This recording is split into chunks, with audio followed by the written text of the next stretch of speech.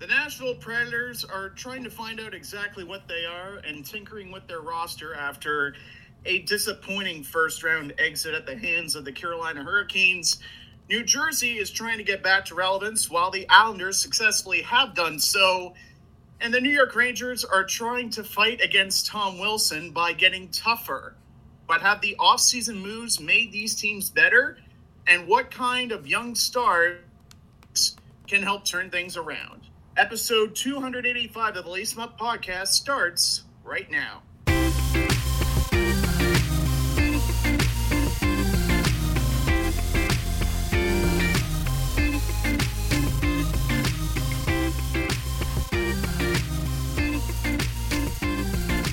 And now, it's time to lace 'em up. Here's Brett and Steve. And welcome to the show, ladies and gentlemen. I'm Steve Ellsworth. I'm Brett Duboff. Today, Brett, will start with the team I first mentioned, the Nashville Predators, in our breakdowns. Yeah, they're kind of an interesting team. It's kind of hard to tell if they're. I guess they are kind of rebuilding now. It's not hard to tell. They are rebuilding now. I wouldn't call it a rebuild. I would call it a hard reset, though, because they have said goodbye to some notable players. Yeah, I guess that's fair. I don't know if I see them making the playoffs. I mean, I guess we'll see. A lot of these moves we've kind of already have talked about it because they had that famous trade where they traded Ryan Ellis away to the Flyers and then immediately traded one of the players, Nolan Patrick, to Vegas. And we did talk about that. So that was like their biggest move. But we also talked about the Victor Arvidsson trade that they ended up getting. But I don't know. I feel like, I guess you're right. I wouldn't be surprised if this team makes the playoffs. But it seems like just those, based off of those two moves alone, and the fact that they have they had two first round picks this year in the draft. Just like kind of, I think that signifies that they're gonna start this like rebuild and try to and not really try to compete because you would think that you would want Victor Arvidsson and Ryan Ellis on your team if you're going to contend. But yeah, we'll see. So anyways, they in terms of ads, they added David Riddick. They also David Riddick was a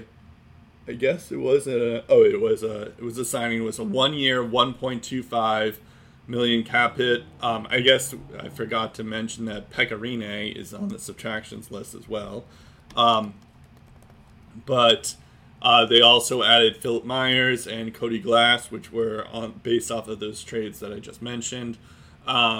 And then in terms of subtractions here, they subtracted Calle Jarnkrok, who I feel like is going to be an underrated player for Seattle. And I mean, we'll talk about Seattle when we get there, but I feel like not enough people are talking about Jarnkrok when they're talking about Seattle, because I feel like he could benefit from being on a new team and having some possibly some more ice time there. Ryan Ellis, I've mentioned. Victor Arvidsson, they're losing. Eric Haula, they also subtracted. And then Pekka Rinne, who retired, is also subtracted. Rinne, as good as he was in his career, I think they could kind of afford to lose Pekka Rinne, considering he's 38 years old now. And most of these guys, other than Ryan Ellis, they kind of they could afford to lose. Arvidsson hasn't been himself for the last long while, and kind of could benefit from a change of scenery, and we'll see. But yeah, they could kind of afford to lose them. But it's also kind of tough to know if they're rebuilding or not. In terms of re-signings, Michael Granlund was kind of a big one that we kind of missed. Was $5 million for 4 more years. So that one's an interesting one. He's a decent player, but nothing really to sneeze at either at the same time. Also, Eeli Tolvanen, he's making 3 years, $1.45 million. This could end up being a steal by the end of this contract. Because, like, I remember when this was tweeted at first, everyone thought it was, like, 3 years, $4.3 million. Because you're like, okay, that sounds a bit reasonable. Because Tolvanen's kind of is one of their better young players. And he had a couple of hot streaks throughout the year this year.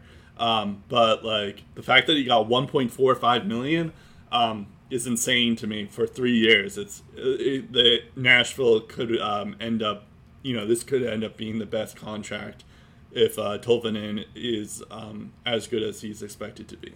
Kind of like an Alex Bure-Boulet contract, which we're going to talk about pretty soon. But yeah, that's a pretty crazy contract. Do you have any comments on anything I just said for the last 5 minutes? Well, there's a lot to dissect there. Of course, yeah. So the reason I say it's a hard reset and not a rebuild is because there are still some balls in the air, and there are two. They are Philip Forsberg and Matthias Ekholm. Both are going to be free agents at the end of this year if they hit the open market on July 1st. I think David Poile is going to keep Ekholm. Forsberg right now, it's a 50-50 coin toss. I can see him staying. I can see him leaving. But I think they absolutely need to keep Matthias Ekholm in the mix. But if they move away from both, or even at least one, then I start to think, okay, maybe they're going to go in the rebuild direction, and it wouldn't shock me if they do go down that route, if big name contracts like Matt Duchene and Ryan Johansson are also moved out the door. Because there was a lot about their offense last year that was totally underwhelming. The big guys weren't producing. Victor Arvidsson was one of them. I like Philip Forsberg as a player, but traditionally, even though he's been the best player for them lately, he's been a hot and cold player. Like when he gets really hot, really streaky, one of the most dangerous threats in the league, goal scoring wise. But when he's not on his game and the goals aren't flowing, he's still a pretty good player, but not nearly as deadly. I do think the acquisition of Philip Myers and Cody Glass are interesting. I'm interested to see how they fit into the lineup. Same with Matt Luff. I think could be an underrated acquisition there. David Riddick, I think, could be a capable backup for UC Saros, and I think he will have a bounce back year. He's not going to be Pecorine level good, but being the winningest goalie in team history, that's tough shoes to fill. So I don't think David Riddick has to worry about that. He just needs to play solid hockey and give his team a chance to win when called upon. The decision to trade away Ryan Ellis and Victor Arvidsson was, again, like we mentioned in real time, a sign of David Poile saying, you guys had your shot. I kept this core together for as long as I could. Now I got to make some changes. And that's exactly what he did. The Tolvanen contract, I think, is a replacement of Kalle Järnkrok's team-friendly deal. Super, super team-friendly, and I agree, Brett. I think that Tolvanen's going to work his way up the lineup. I think has the capability of being a top six forward, a consistent top six forward. I hope that happens. Not really too surprised that they parted ways with Eric Holla. Eric Branson, depth defenseman that didn't really help them much. Not surprised they didn't keep him either. They also recently lost to Brad Richardson, who's now in Calgary. So they did lose some depth guys on top of trading away Ryan Ellis and Victor Arvidsson there. The Granlund contract, to me, is an overpay. I liked some of his years in Minnesota. The last couple have been kind of underwhelming, and I think paying him $5 million per year is not as much of an overpay as it is for Duchene and Johansson, but it's not too far behind. Again, hopefully he can prove us wrong, but I wouldn't have signed him to that. What I am interested to see is how the rest of their defense shores up, particularly with the likes of Jeremy Davies and Dante Fabro, where the young kids fit into that mix. Will we see perhaps down the road Philip Tomasino in the fold? He's a nice young prospect for them. Yep. And guys like Tanner Jeannot, who we saw in pieces of Latin, that really made, I wouldn't say a permanent fixture on the team, but a sign that, hey, I'm here, get used to seeing me on the highlight reels for a little bit. A type of player that can chip in with the odd goal and just do the little things right. I think guys like Tanner Jeannot are going to be really pivotal to how good or how bad Nashville is this year. Yeah, Tanner Jeannot was low-key pretty good last year, so yeah, we'll see.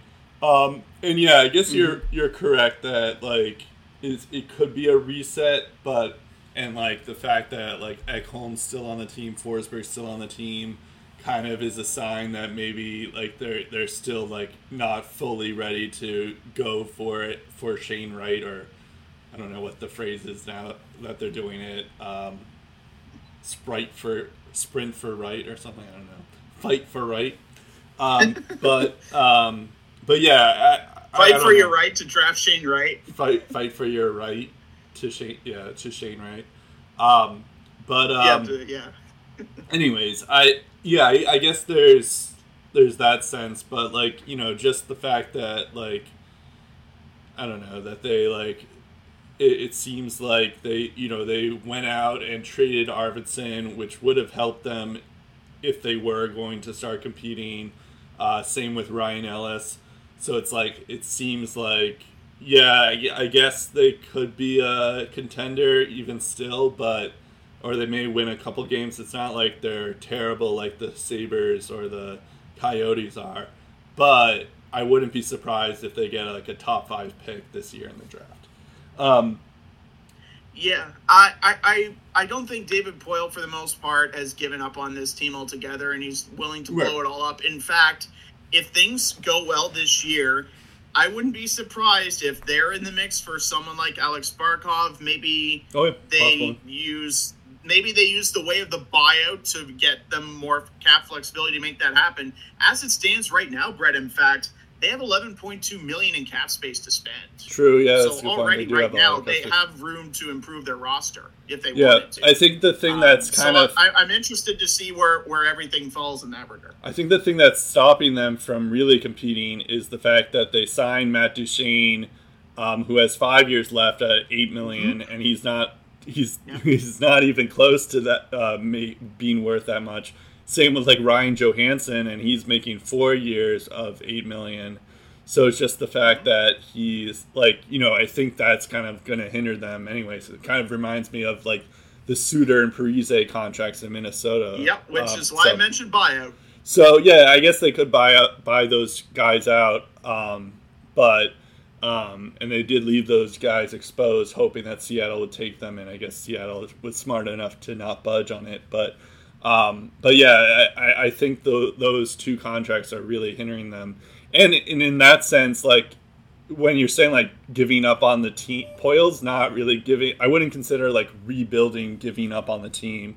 Because, like, the way that, like, even if they did have Ryan Ellison and Victor Arvidsson, I don't think they're, like, ready to compete for the cup. Like, they're not at the same level as Vegas, Colorado, or, Boston, or Tampa, or any of these like top dogs in the league. So you're right. I think they're not at the level that they were a couple of years ago when you say that. And now that we're talking about the salary cap, I think there is one looming thing over their head, and I've heard it in the Montreal media, is if Shea Weber retires, that recapture penalty is going straight to Nashville, and it's going to royally screw with their cap situation.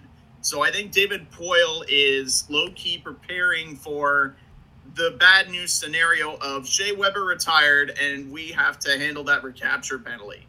Yeah. So I think that's also going to factor into his decisions. Potentially, how buyouts are utilized. I will say that's always like a weird. That's always a weird thing. Like the same thing happened with Luongo, and I think there's a couple of other ones that have that situation going on.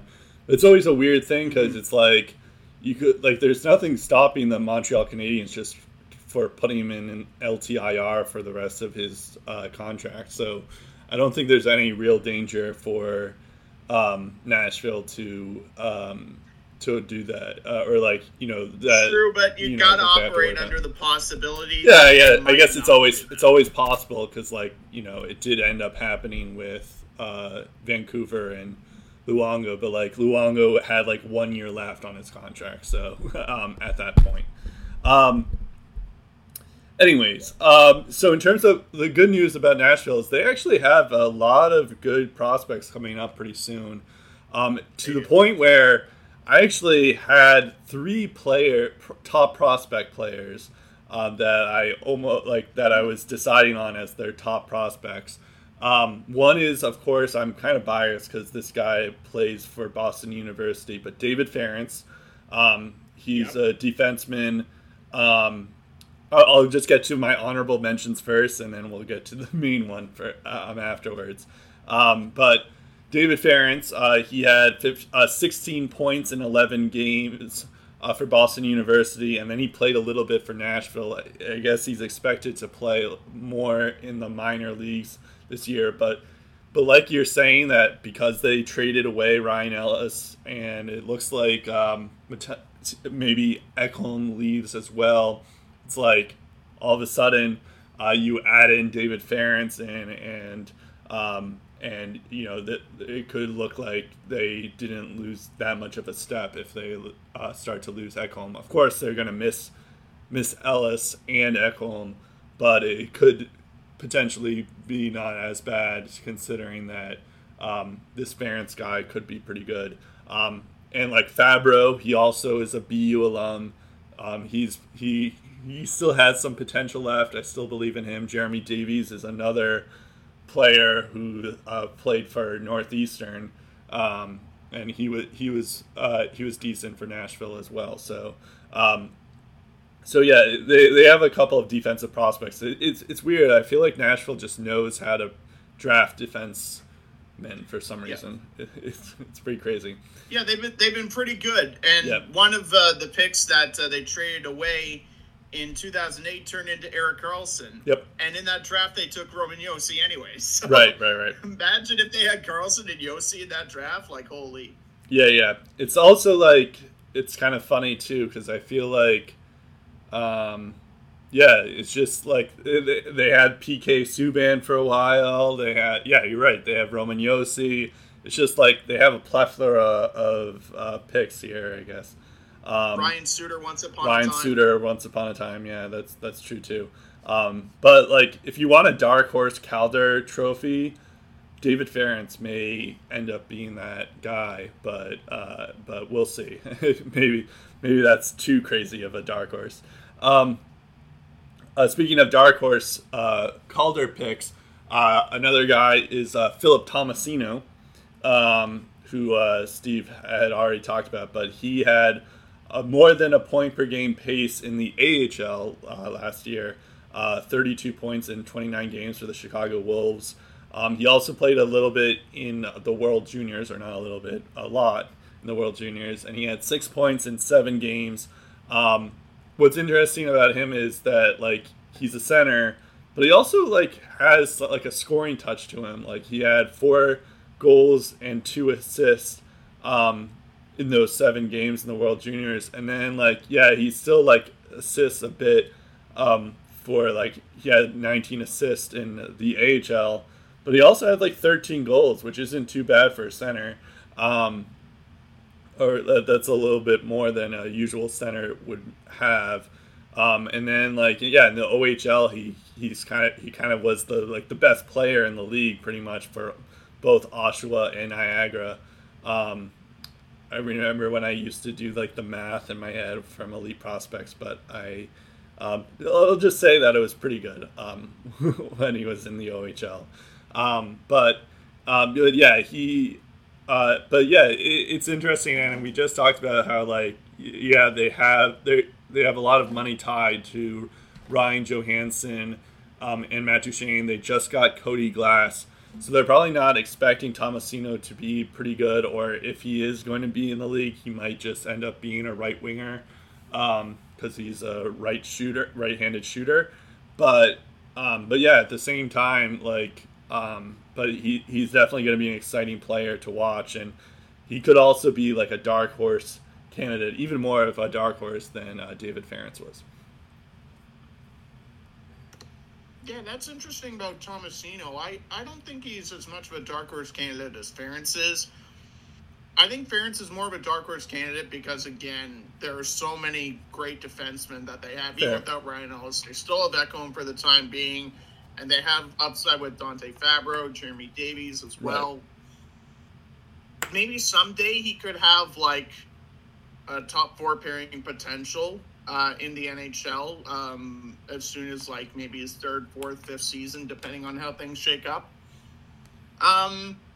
But I definitely think the offensive upside is there. I think what's best for his development is just play a full season in the AHL. Just let him develop his game, and then see what he's got next year. I think that would be the best plan of attack for Ferentz. Yep. I think Tomasino, you give him another season in the AHL to develop. Pretty good stuff. I think he has another good year there. And if he's ready, if he has a good camp, maybe see what he's got for like the first 7, 8, 9 games or whatever, and then decide from there. I'm not opposed to keeping him and burning off a year of his ZLC if he's contributing that well for the Predators. They need the young guys to play well and develop. And if Tomasino's best route to do that is the NHL, then keep him in the NHL, work on his game, and see what happens. Yeah, I guess I should clarify that, yes, I think Ferentz is a much bigger dark horse, and I would expect that we'll see Ferentz in the AHL for probably the majority of the time, if not the whole time. But yeah, I think the thing with like Tomasino is that he had 32 points in 29 games for the AHL. There could be a point when it's like he's too good to be in the AHL, and you're kind of like wasting his potential in Chicago. So then you just move him up. But yeah, I see what you mean as well. But I think we're more likely to see Tomasino. The fact that they're playing in like divisions, like I don't really know if you're getting the full AHL experience. If you're really going up against the best of the best, but like even still, like 32 points in 29 games, even in like the weird AHL season that they had, still pretty good. You're not wrong. It's still pretty good. Yeah. Mm-hmm. So I think we have a pretty good chance of seeing him in the NHL this year. And then we go to our actual best prospect here, is Yaroslav Ascaris. I almost said Halak.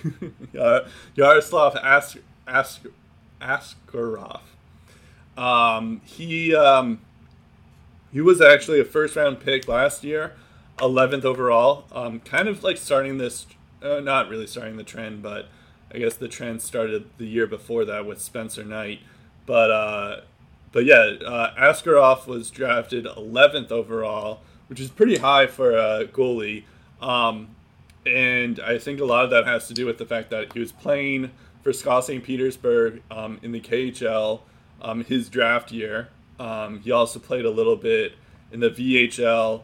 And he was pretty good for Scott St. Petersburg, even though it was one game his draft year.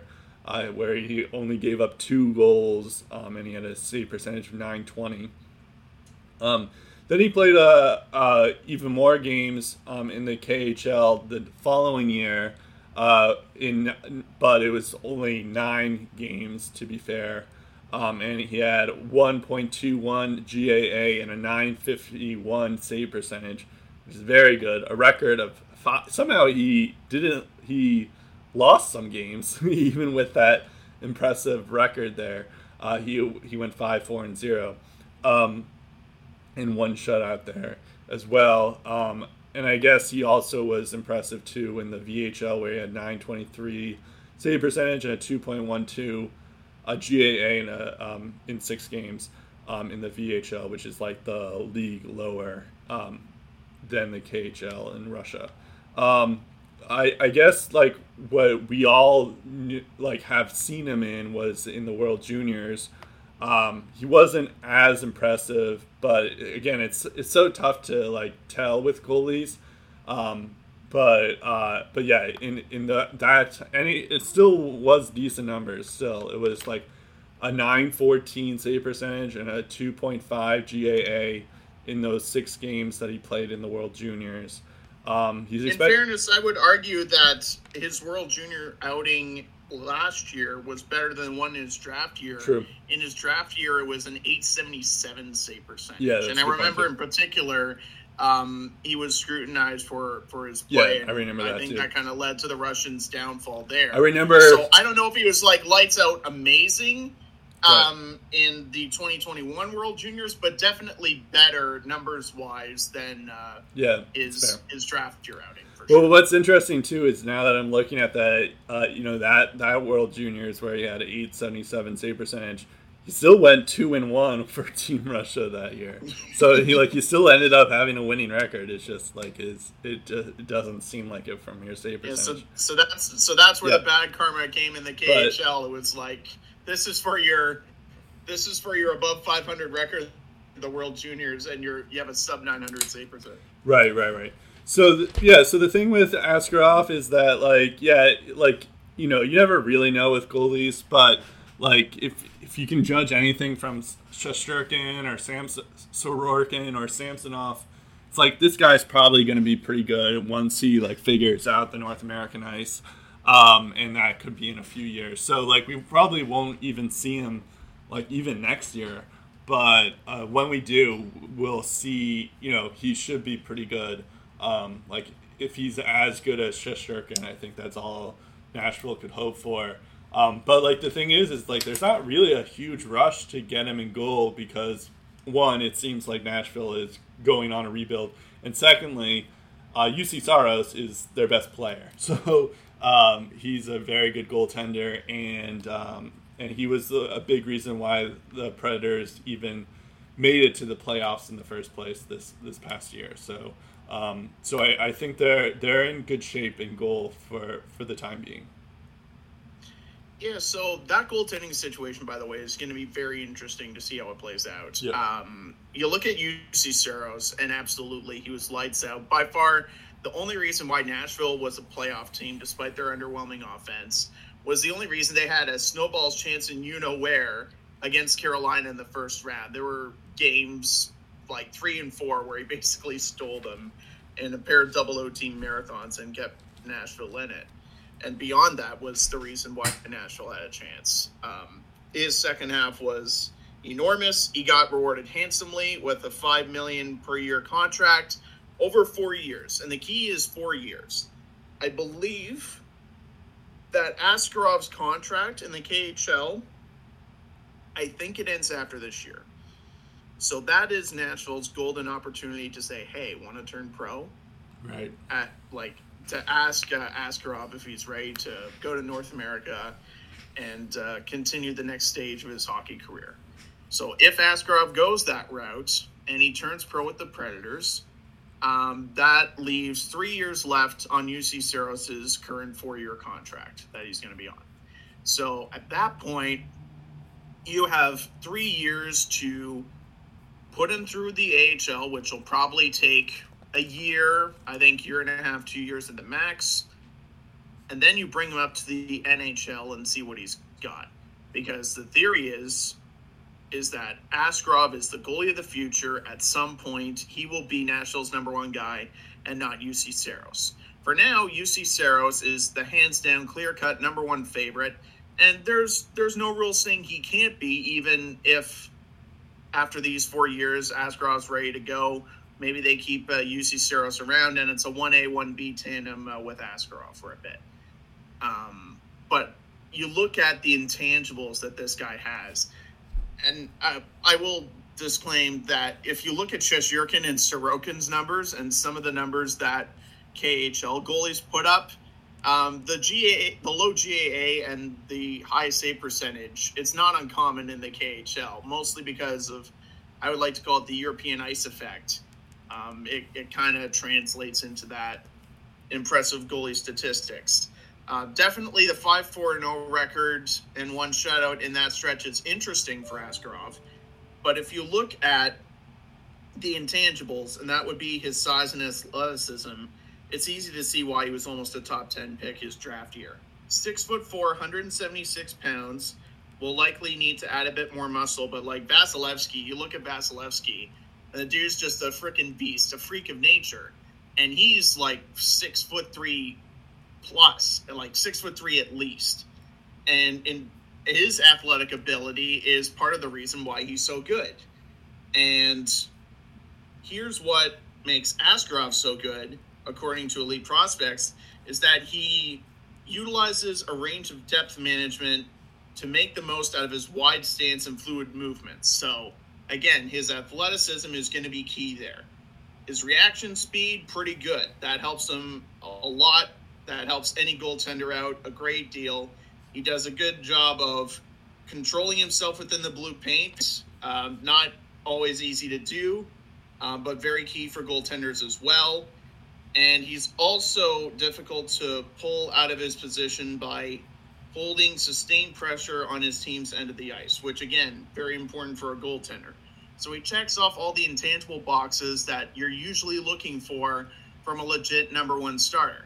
I don't know if he's going to be Vasilevsky God tier good. Maybe he is like in his mid-20s like Vasilevsky. But I definitely think he has potential to be a legit number one goalie in this league for many, many years. And the next step is up to him. And he's only 19 years old. So I'm interested to see this kid grow and where he slots in. Yeah. And unlike a lot of goalies, he catches with his right hand, not his left. Interesting. So that adds another layer of intrigue, too. I didn't know that. That's an interesting... Yeah, actually, that's something I don't really think about. That's good insight from a former goalie as yourself. I didn't realize that most goalies catch with their left hand instead of the right. Interesting. Yeah, I'm a left-handed catching goalie, and I hold the stick with my right hand. But Askarov is one of the goalies like Steve Mason, where he catches with his right hand and holds the stick with his left. Is that just because of like the handedness, like he's a left-handed guy or something like that, or? Yeah, it could be something like that. Although I'm sure there are other goalies in the NHL that like write with their left hand, but they catch with their left hand. It's not the other way around. But interesting. Yeah, I don't know how goalies get like that. Maybe whatever works for them. Maybe they just have a better feel of handling the stick with their left hand. Right. That's always been a curious point of debate for me, is how do these right-handed goalies come about? Why do they take this directive? Yeah, so that's always kind of intrigued me about Askarov. And probably the best in the NHL to be a right-handed catching goalie is Grant Fuhr. Oh, interesting. Yeah, I guess it's something that I don't even really think about, but yeah, that's interesting. Yeah, you're more of a fan of can you stop pucks? Right. You get wins? Well, yeah. Who cares if you catch with your left or your right? right? I sometimes pay attention, like I guess in particular because the Bruins need left-handed defensemen. So like I am like focused on like, okay, which defensemen are left-handed and which ones are right-handed. So I can also understand why there's that need of it. Same with like left wingers and right wingers. I can understand why there isn't. But for some reason, I just hadn't thought of like why goalies would like. Oh yeah, of course goalies could be lefty or righty as well. It's just maybe not as much of an impact that you don't realize it. Anyways, we're getting a little bit sidetracked here. So we're now going to the wild card prospects. This is another one because the Predators have so many good prospects, it seems, that I am going to go with a first-rounder pick. But I do want to talk about, because they had two this year, I do want to talk about the other one first, just for a little bit, before I go to the other one that I do want to talk about. But Fedor Svechkov, he's another Russian. They actually drafted before this other guy that we're about to talk about, Zach Leroux. If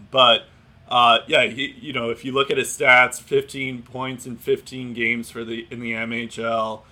Then he has 15 points in 38 games for the VHL. So it doesn't maybe he still needs some getting used to in the VHL. He's going to play for SKA St. Petersburg, which is the same place that Askarov's playing for. But like when you read his scouting report, it seems like he's like one of the best like two-way forwards in this draft class. And it could, if he pans out well, he could end up being like a good center for them, or potentially even a winger for them, because like his defensive abilities is very is like NHL ready almost, and he has that potential to be like a Ryan O'Reilly type of player. So that should be interesting to see in the future. But like, who knows how much he can score, which I guess is kind of like unclear at the moment. I kind of mentioned this guy when we were doing this draft recap, but I'm talking about Zach Leroux now. Because one, he kind of reminded me a lot of Brad Marchand whenever I was reading all his scouting reports about how like he plays with physicality.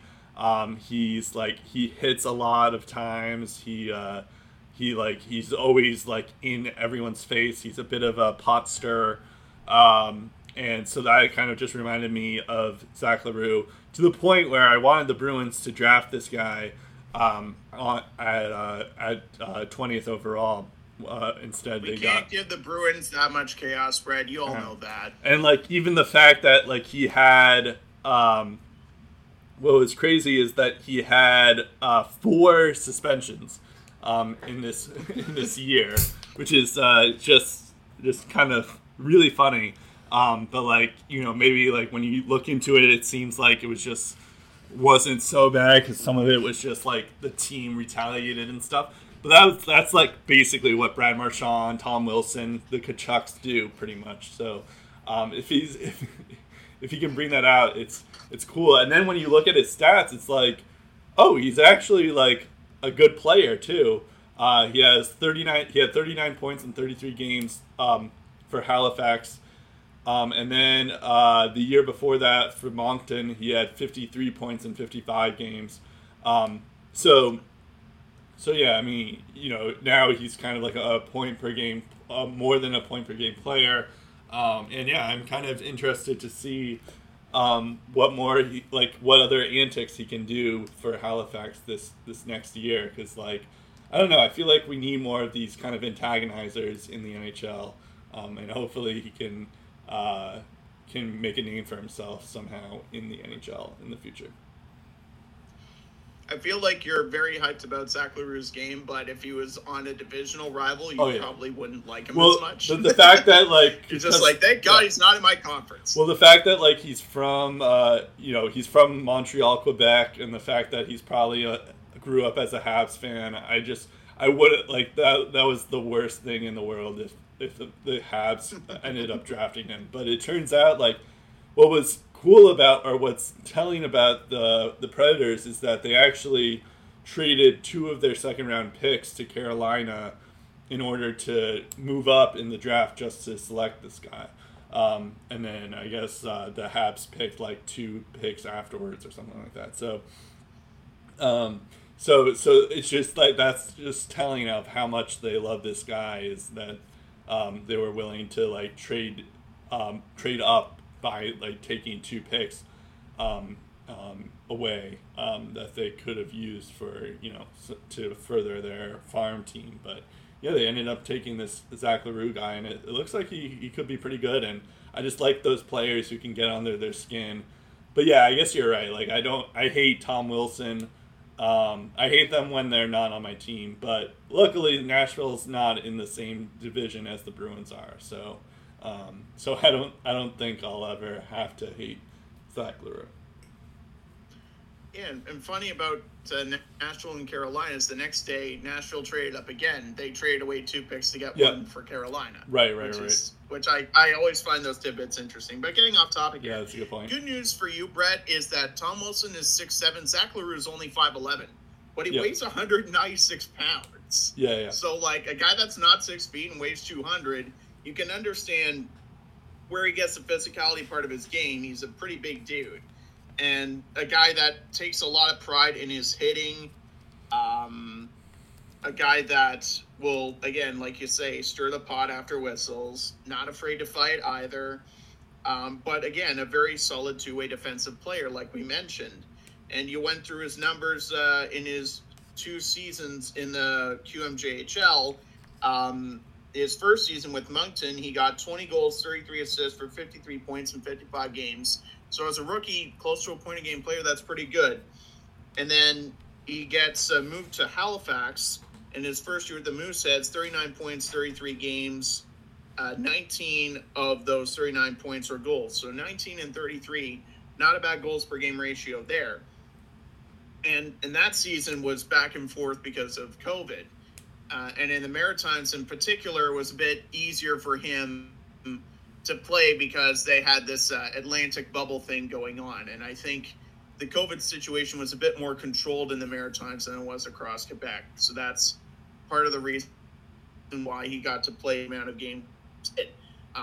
But yeah, overall, I like this pick. It's definitely something that I think could redefine the Nashville Predators, the youth movement they have.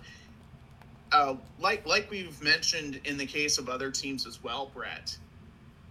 We've seen prospects that can just set plays up all the time and score goals all the time. But you need those couple of 2-dimensional, 3-dimensional players, guys that are two-way specialists that can also score and pass, guys that can hit and fight while also score and pass. And this guy is the type of dimensional player that's unique to the Predators and makes them a tougher team to play against. Sure, you can be the Toronto Maple Leafs and load up on all this talent, but you need a Zach Hyman type of guy on your team that can mix it up and do the dirty work for you, but also be an effective point producer. And I think Zach LaRue can be that type of guy. I think the size, it'll be interesting to see how that affects into his NHL success. But again, I think out of the gate, he's really going to make a statement, make his presence felt in that very tough Central Division. And I think that's what Nashville is going to rely on moving forward. And a guy that is already eager to get going because he signed his entry-level contract. He's under contract with the Predators now. Yeah, I believe Svechnikov also signed an entry-level as well. So, yeah, that's a good point, too. It's like, that's always a telling thing. We never really talk about the entry-level contracts that these players sign right on their draft year. But yeah, that is a good point, that it could be a good sign that they're thinking of seeing him in the league pretty soon. By the way, before we move on, I just want to give an honorable mention to this guy from Finland, and his name is Juuso Parssinen.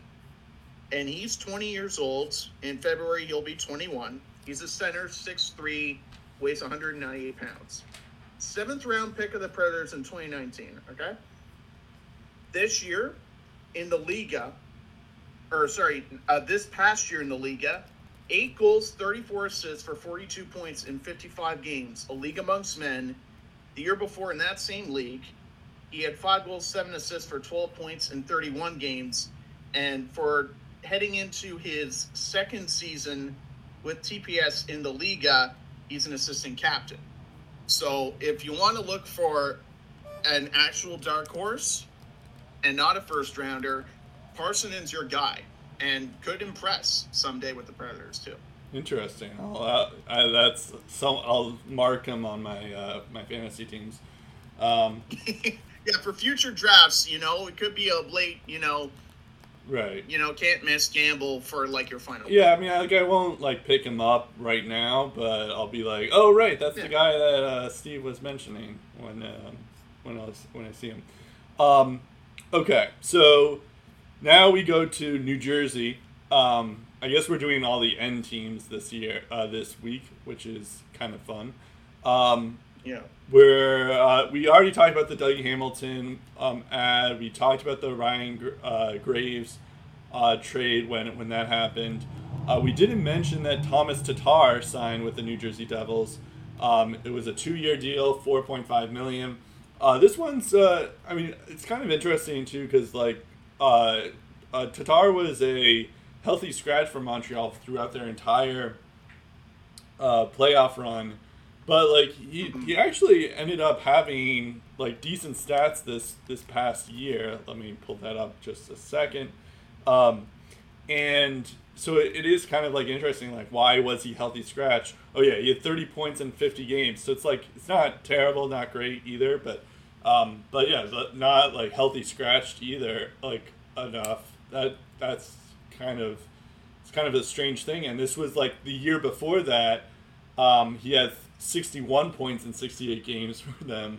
So it's like, what ended up happening where like he was really good for them the year before that, but then he was like unplayable for them when they were pretty good. I guess you were right. I think you even called it that Tatar was getting moved. Like the writing was on the wall, but it does make you wonder why he wasn't even played in the playoffs. But yeah, this could end up being like a sneaky move for the New Jersey Devils, where like it kind of went under the radar for a lot of people, and like it could end up being like if the Devils do end up like being a serious contender in this league, we're going to be like, oh, right, like Thomas Tatar was the steal of this free agent frenzy, where Tatar actually is like a legitimate contributor for them. Yeah, I feel like even his days in Detroit, Thomas Tatar was kind of this very interesting figure where it looks like, oh man, this guy's the future. He's going to be a huge part of this team moving forward. And then people kind of think less of him, and then he goes to Vegas, and they're just like, oh man, we gave him like a first or second and a third, and then he gets like 6 points in 20 games and is a non-factor in the playoffs for them. And then he goes to Montreal, and then bang, 58 points in 80 games. People are always talking about, oh, we got Nick Suzuki for Max Pacioretty. You got a couple of good years out of Thomas Tatar. Like he was just thrown in. Like, what a sweetener of a deal for Montreal. And then, as Brett mentioned, 61 points in 68 games and 30 and 50. That's still 0.60 points per game. That's not too bad. Right. And I definitely think New Jersey, if you look at their offense now, they need a veteran goal scorer or even like a top 6 point getter. And I think Thomas Tatar, for what he is, I think fits the bill pretty nicely. And you only get him on a 2-year contract. It's under like a respectable cap hit of $4.5 million. And, you know, if it doesn't work out, then he becomes a valuable trade piece at the trade deadline for a contending team, perhaps. So I think it's a low risk, high reward. I like the upside there. Now, taking a look at where Thomas Tatar slots into the Devils lineup on daily faceoff, I'm just taking a look at how things line up for the Devils in terms of their young forwards, because they do have a lot of them. There were a lot of guys that I was impressed with last year. Jesper Bratt's obviously a very good player for them, but also guys like Igor Sharangovich. You're just like, where did this guy come from? And he's, I think, a future top 6 forward for them. So that's why I think they only went short-term with Tatar, is because there are a lot of young forwards that I think are really going to drive the boat moving forward. And Tatar, it's going to be a case of, yeah, maybe we'll keep him around for longer than just these 2 years. But if these young guys develop like we think they will, maybe we won't need Thomas Tatar. So that's another reason why I think the 2-year route was the best route.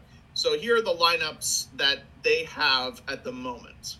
And, of course, subject to change. But they have Kuokkanen on the left side, Sharangovich on the right side, Jack Hughes down the middle. That's your first line. Then you have Tatar as a second-line left winger, Jesper Bratt on the right wing, Nico Hischier down the middle. So Nico Hischier is your second-line center. That could be an interesting line there. You have Miles Wood as the third-line left winger, Michael McLeod on the right side, Pavel Zacha down the middle, centering the third line. And then line 4 has Nolan Foote, another promising prospect for the Devils, fourth-line left winger with Andreas Johnsson as the fourth-line right winger and Jesper Bjorkqvist centering that fourth line. And Andreas Johnsson is another one of those players with a fair amount of upside when he got traded there, but I don't think has really shown that NHL production that he did with the Leafs. So I would say a very underrated offense. Not really sure what to expect overall from New Jersey as a team. especially in that tough division, it's really going to be tough to gauge.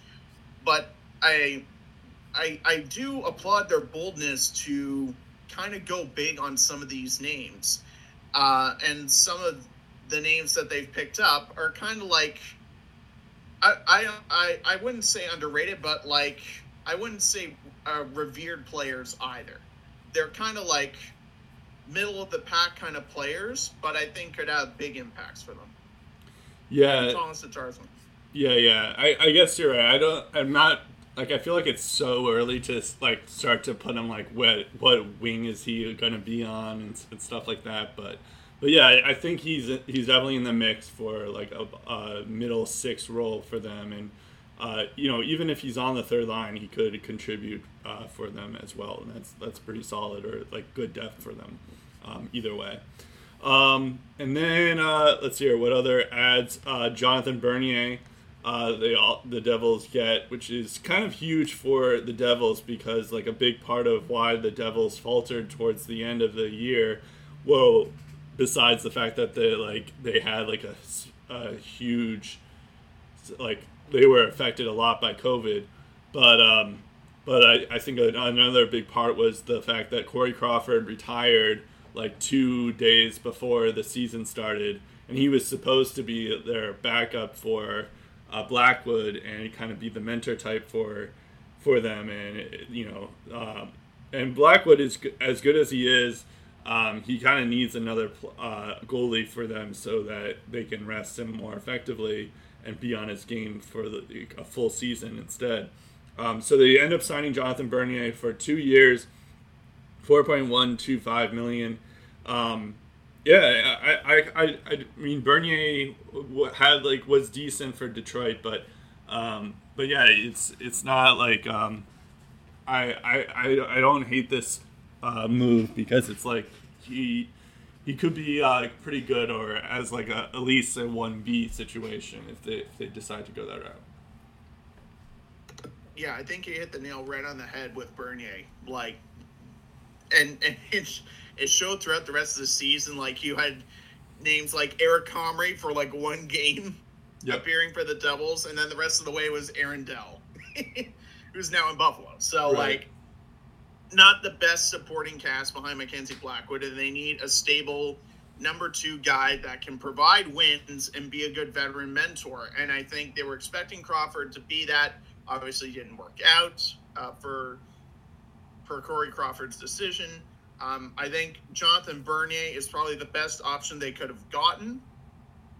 And unlike Carolina, they got him through just picking him up on the free agency wire. They didn't need to trade for him. They just signed him. So I think it was a really bold, I wouldn't say bold, but like, because it would probably be bolder if it was like a 4-year or 5-year deal, but it's a very short-term deal, which I think was the right way to go there. And I know people crap on the Red Wings for how bad they were. Jonathan Bernier put up some decent numbers with the Red Wings. Yep. So if he can do that on Detroit, maybe he's not the main ingredient that New Jersey needs to turn this ship around in the right direction, but I certainly think he can be a key ingredient to help them out. Not the main one, but a key one. Yep. In terms of subtractions, Nathan Bastian was the Seattle pick for them. They can afford to lose him. Will Butcher, I think we talked a little bit about them when we were talking about Buffalo, but I guess it makes sense considering they added Dougie Hamilton and Ryan Graves. Yeah, that's basically why they traded Butcher, because it literally happened the same day or the day after. Yep. Nick Merkley is gone. We'll talk about this more in when we talk about San Jose, but I thought Ryan Merkley and Nick Merkley were brothers. It turns out, no, it's just a coincidence that they have the same last name. But yeah, so Nick Merkley is going to San Jose. Christian Jaros goes to the New Jersey Devils in that trade. So that's kind of a little bit interesting from that perspective. And then Ryan Murray, I think he ended up going to Colorado. He did. Yeah, Colorado, right. So that's another interesting development there. But, I mean, like, he was a top-tier draft pick for them a couple of was a Columbus. He was a Columbus draft pick, but then he ended up going to New Jersey. But it turned out like he wasn't really so great for them. But yeah, it could be an interesting move. But I think it's another one where they can afford to lose him, particularly when they do have Dougie Hamilton, Ryan Graves, and not to mention they have PK Subban still there. I don't know. The Devils are kind of an interesting team because like I could see the Dougie Hamilton move and the Ryan Graves move and the Tomas Tatar move like working out for them. But then at the same time, it's like I feel like I say this every year that the Devils, like this is the year that the Devils like go a step ahead. But now it's like to the point where I feel like that's not going to happen. And of course, like that's just going to mean that it's going to happen because I don't believe in them anymore. But we'll see. There were some stretches last year where I thought the Devils had what it took to turn things around. And then the second half happened and smacked them right upside the head. Yeah, and I think playoffs again. Yeah, that is a good point. And I think also to be fair to them, they were in a very tough division. They also had, as I mentioned, they had like a COVID breakout as well. And I think that truly broke their season because they had a real shot at making the playoffs, but once they like half their team had COVID, they kind of like couldn't deal with it anymore. So they just they had to they just weren't in it anymore. But yeah, I guess that is a good point that like they did show like because I saw them a lot because they were in the Bruins division. They do have a lot of promise. I do love Jack Hughes, Nico Hischier. Should be good in good health, even though he pretty much missed the whole year. I mean, I know he played a couple of games, but he should be in full health this year. So yeah, they do have potential to break out, but they're also in a tough division again. But this time they don't have to always play teams in their own division, and they could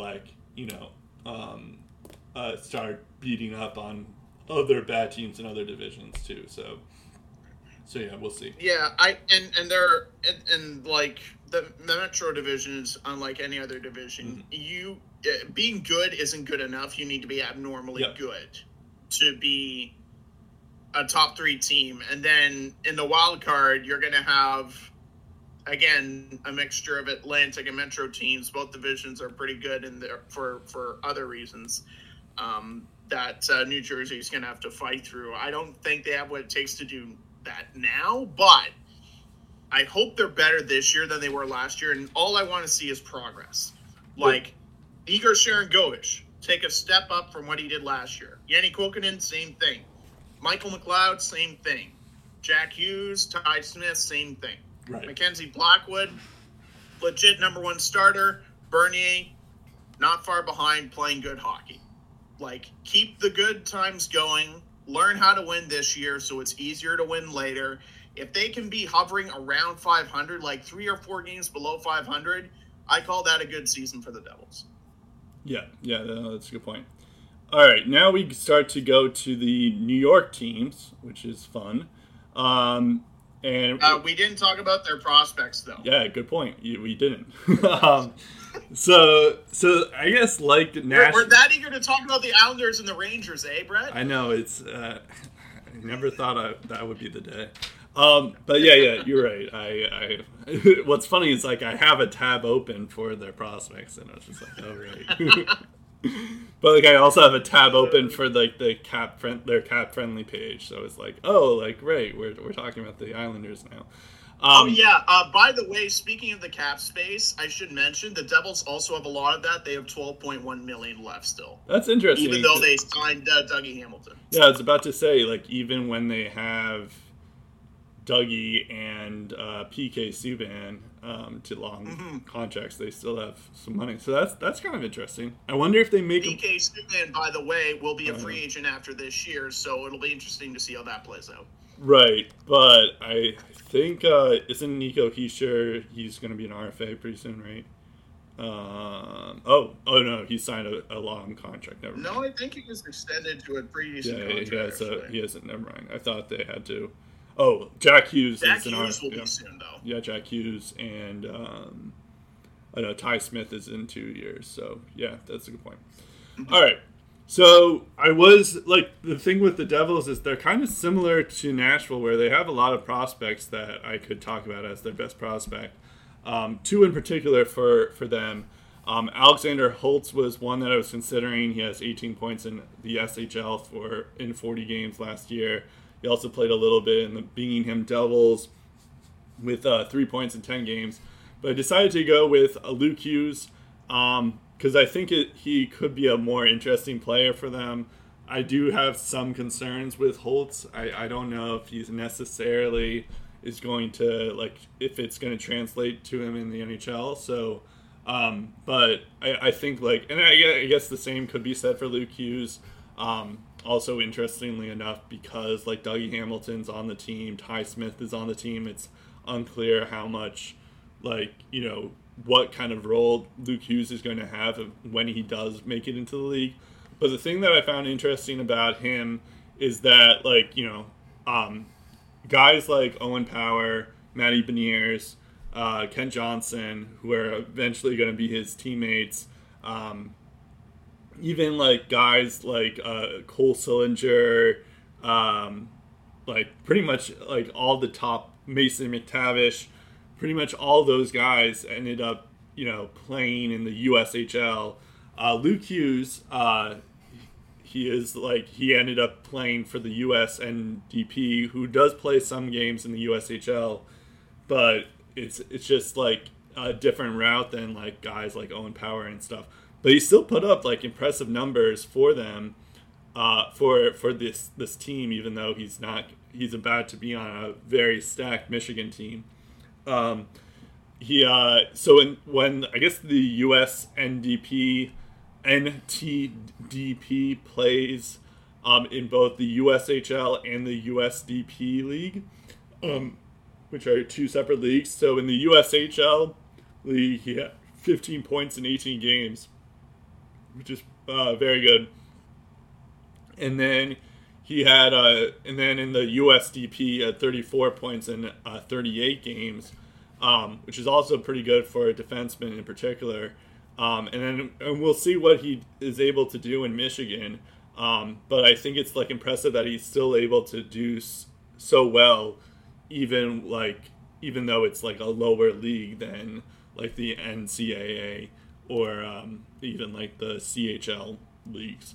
What's also kind of interesting is like Quinn Hughes and Jack Hughes, although they're both very good NHLers, they're both under 6 feet. The thing with Luke Hughes, though, is he's 6'2", so he's a lot taller than both of them.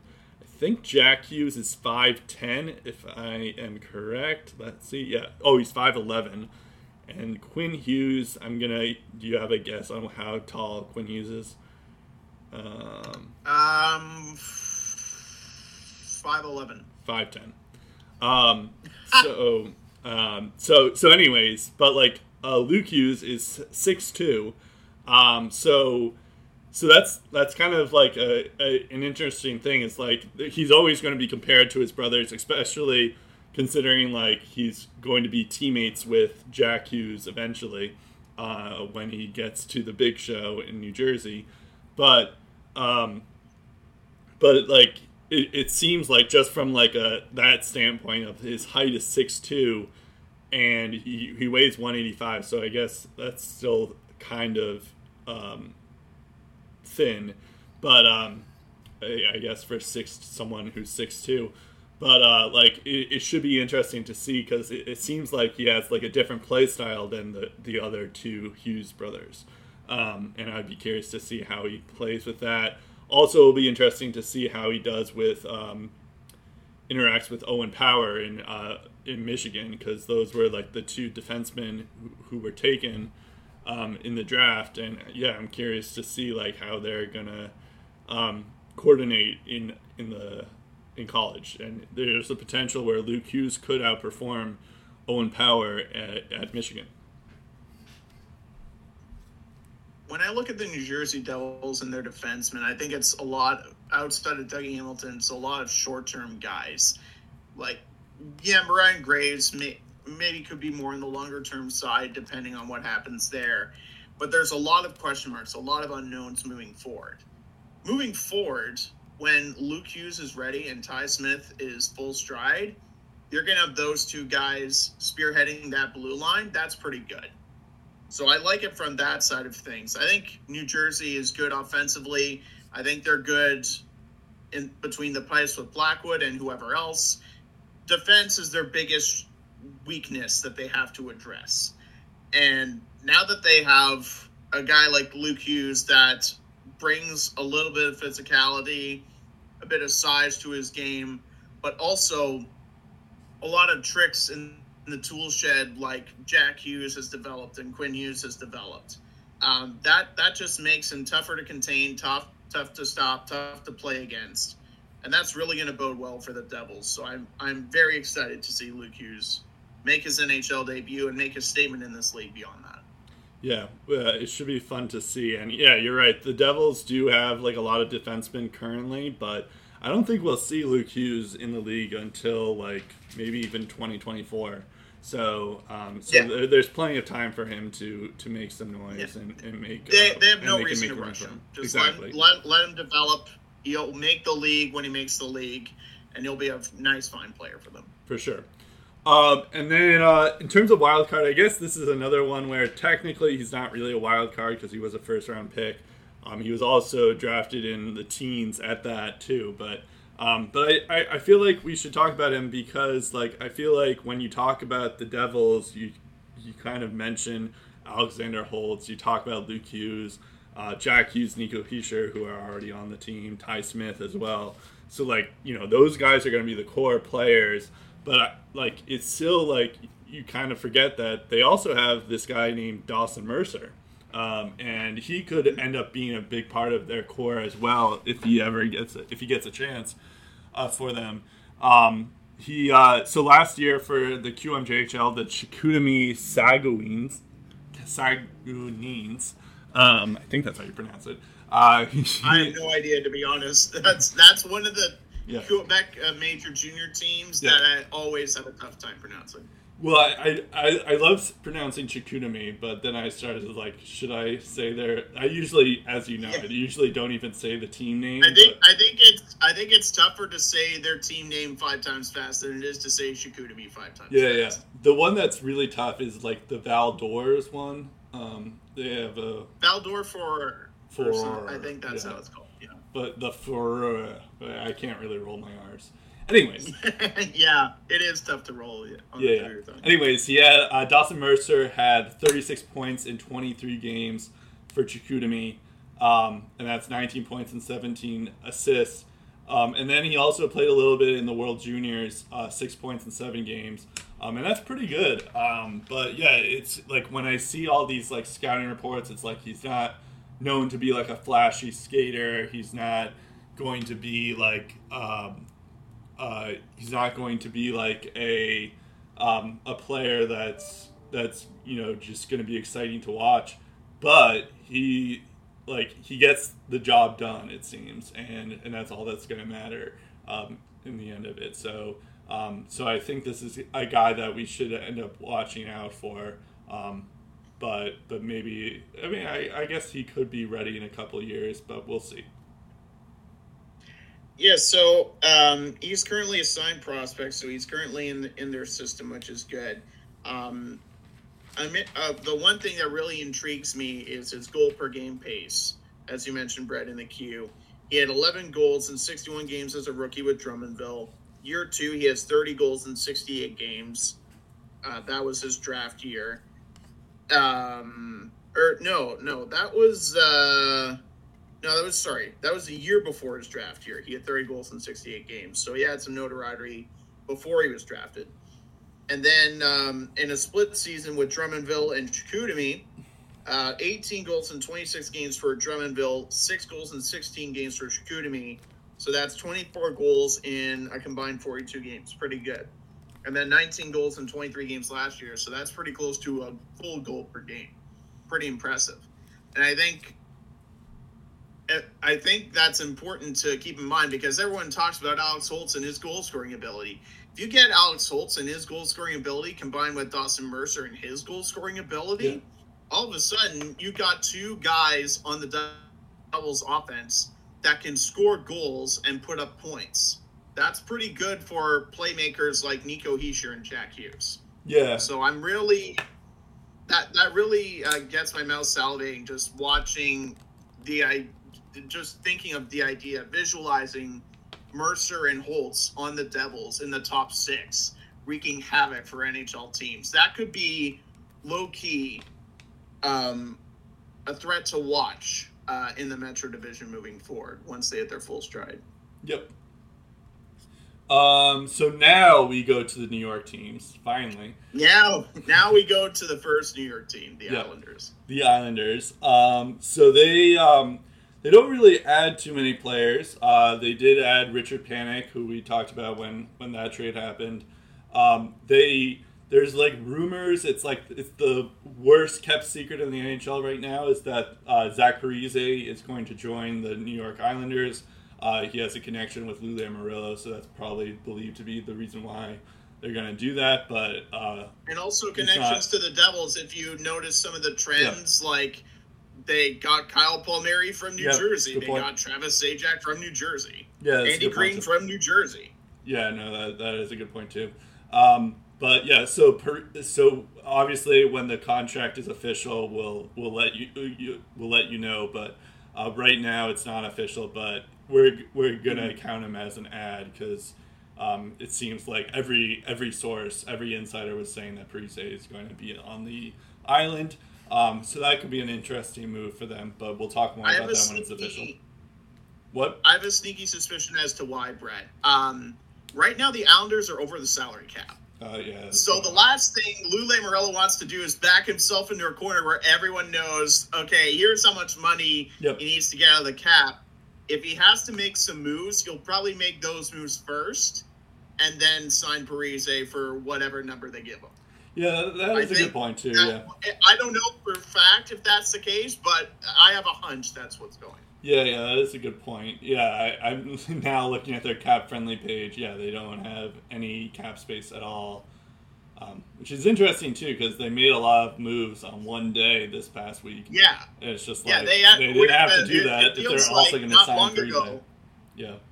Feels like not long ago we were just like, what are they going to do with all their cap space? And they're just like, wait, what do you mean they're over the cap? Right. Or there was that whole thing about like how when they were doing the protection list for Seattle, they didn't have enough defensemen for Seattle to choose from, but then they had to make some moves and stuff.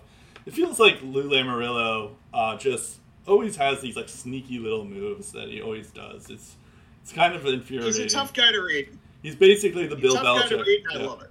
He's basically the Bill Belichick of the NHL, except he hasn't won a championship in forever. So, anyways, in terms of subtractions, Jordan Eberle was the Seattle pick. That could end up being a huge loss for them, but we'll see. Josh Hosang, he has a PTO with Toronto. I didn't realize that he was even a UFA or something. They must not have qualified him, I guess is the guess. Andrew Ladd is also, we talked about that trade when that happened, and Nick Leddy also, we talked about that trade when that happened too. We talked about Nick Leddy when we were talking about Detroit, but we didn't end up talking about his impact leaving the New York Islanders. It was kind of like a strange move, I remember, because this was because of that. Like, this was like a couple days before they had to make that pick for Seattle in their protections list. It's like, okay, Nick Leddy, he's not like a terrible defenseman, but he's not a great defenseman either.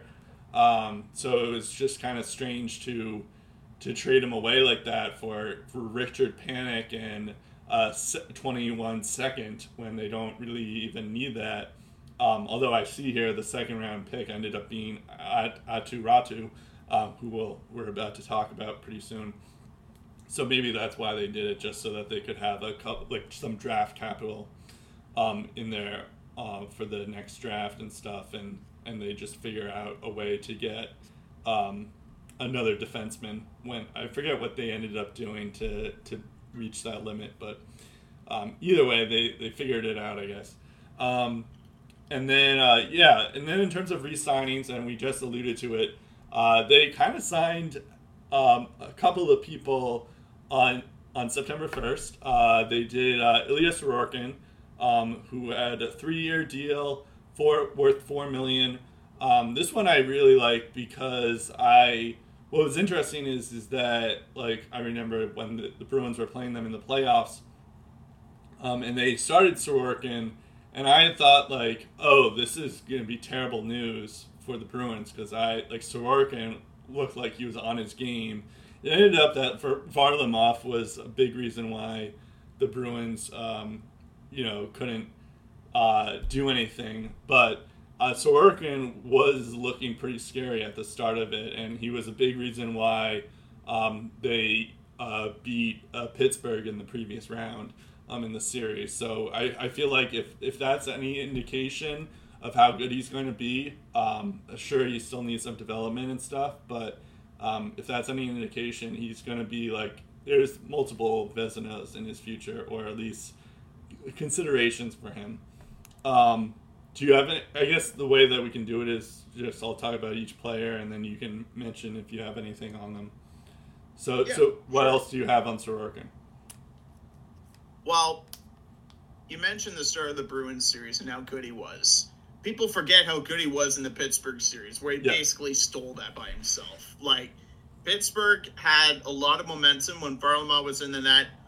I think the whole reason why Sorokin didn't really start Game 2 against the Bruins is because Barry Trotz has the idea of, okay, I have a 1A, a 1B goalie. Both are equally good I can run with. I'm just going to give the Bruins a different look, and I'm going to go with Varlamov for Game 2. And I think that's basically why he did what he did. Not that Sorokin played terribly.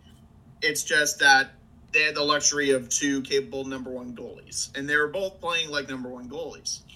And Sorokin, not too many guys in their first year in the NHL can say, nice try, Sidney Crosby, nice try, Brian Rust, nice try, Evgeny Malkin, nice try, Jake Gensel, nice try, Chris Letang. All of that offense, that loaded offense on that Pittsburgh team, Sorokin didn't care, and was a big reason why the Islanders were able to win that series. And Sorokin, I think, can be not Vasilevsky level good, but again, like I mentioned with Askarov, a legit number one goaltender in this league for many, many years to come. And we saw spurts of that this past season in a very tough division. Like, he would go up against some very talented teams and would shut teams down. Mm-hmm. And part of the reason why he was able to do that is because of guys like Ryan Pulak, who it'll be interesting to see what happens with him. He's a UFA after this season. And Alan Pellick, who they just extended for 8 years at $5+ million per year. So the defense had obviously a lot to do with that. But so did Sorokin as an individual. He played a lot of quality hockey and showed every bit of why he was so hyped within the Islanders farm system. And now that they've got him on this discount of a contract, I think he's going to outperform it by a mile and could get a decent payday when he's going to be a free agent once this deal ends. Yeah, I think that's pretty clear. But, I mean, obviously he still has to perform, but I think he's going to be a pretty good goaltender for them, for sure. So then we get into, like, 3 pretty questionable moves for them. Casey Cizikas, who's kind of he's a 30-year-older. He's a bottom 6 player, but he somehow gets 6 years. I mean, like, to be fair, the cap hit isn't terrible, $2.5 million, but 6 years. It's so crazy to me why teams do this, where they spend so much, like they give long term to bottom 6 players like this, especially when like Cizikas is a fine player. He's not like terrible or anything, but he's not great either. It's just like, why? Like, you could find any of these any player on this from a free agency market any given year. Like, you don't need to lock him up for 6 years.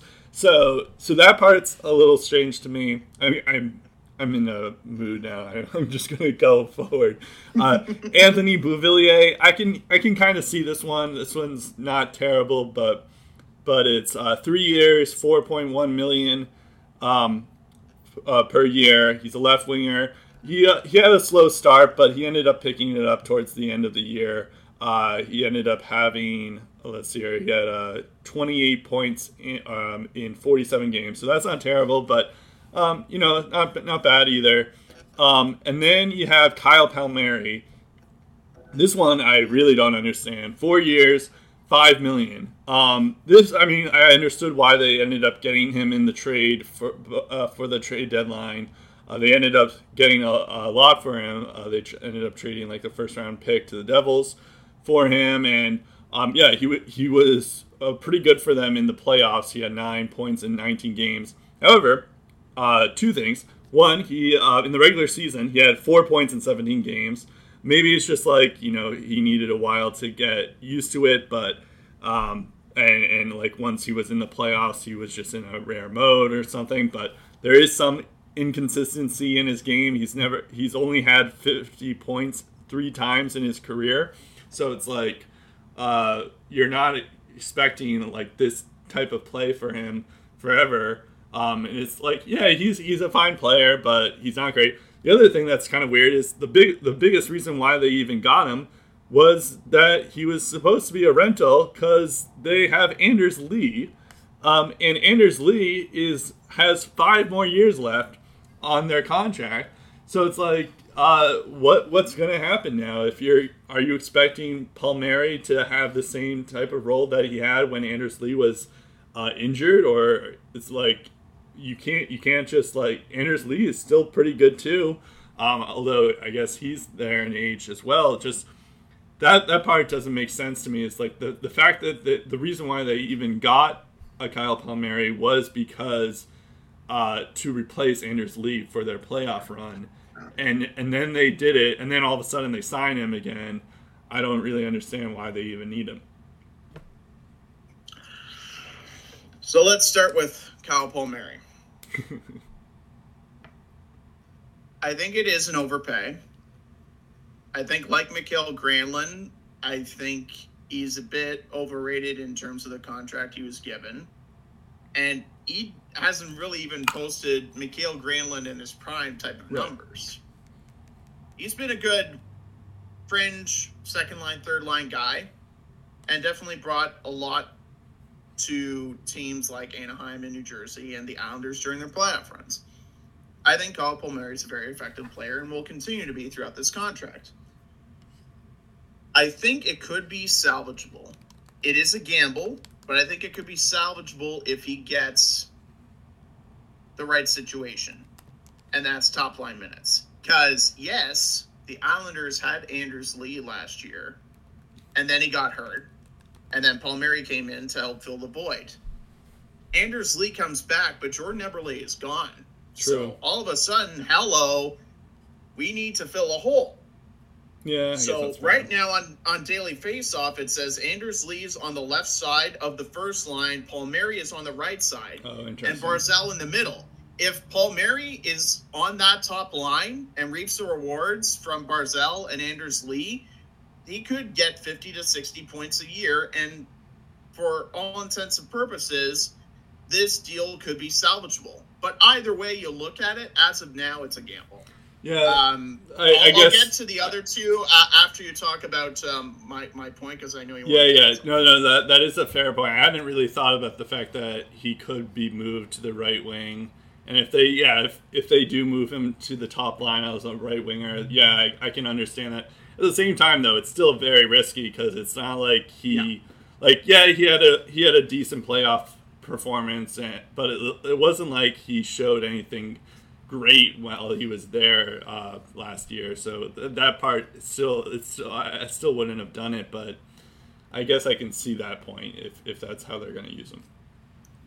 The good news is that after this year, Boychuk's contract will be off the books, and they trade away Andrew Ladd. So that's 2 scenarios of dead cap that are going to be completely wiped off their hands after this year. So they have that going for them.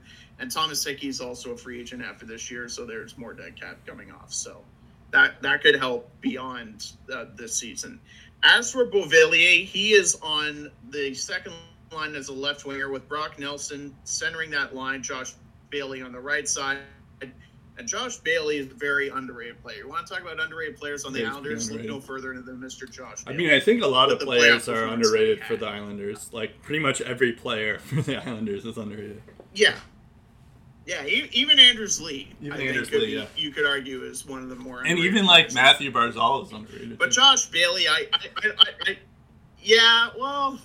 think puck possession-wise, that makes up for it. I don't think he's that underrated. But I don't think Josh Bailey gets the kind of respect that he deserves. Oh, for sure, yeah. And I think Anthony Beauvillier is a very nice young player. I think that contract, mostly because of the term, I think it's worth giving him. I don't have any problems with that at all. Yeah, he's also 24 years old. Yeah. Yeah, and he's got room to grow. So that's the other thing. Cizikas, though, I don't know what it is with bottom six guys, but Lou Lamoriello freaking loves those guys. He gives 4-year deals to Matt Martin. He gives one to Komarov, who was on the outside looking in at various parts, still on the team.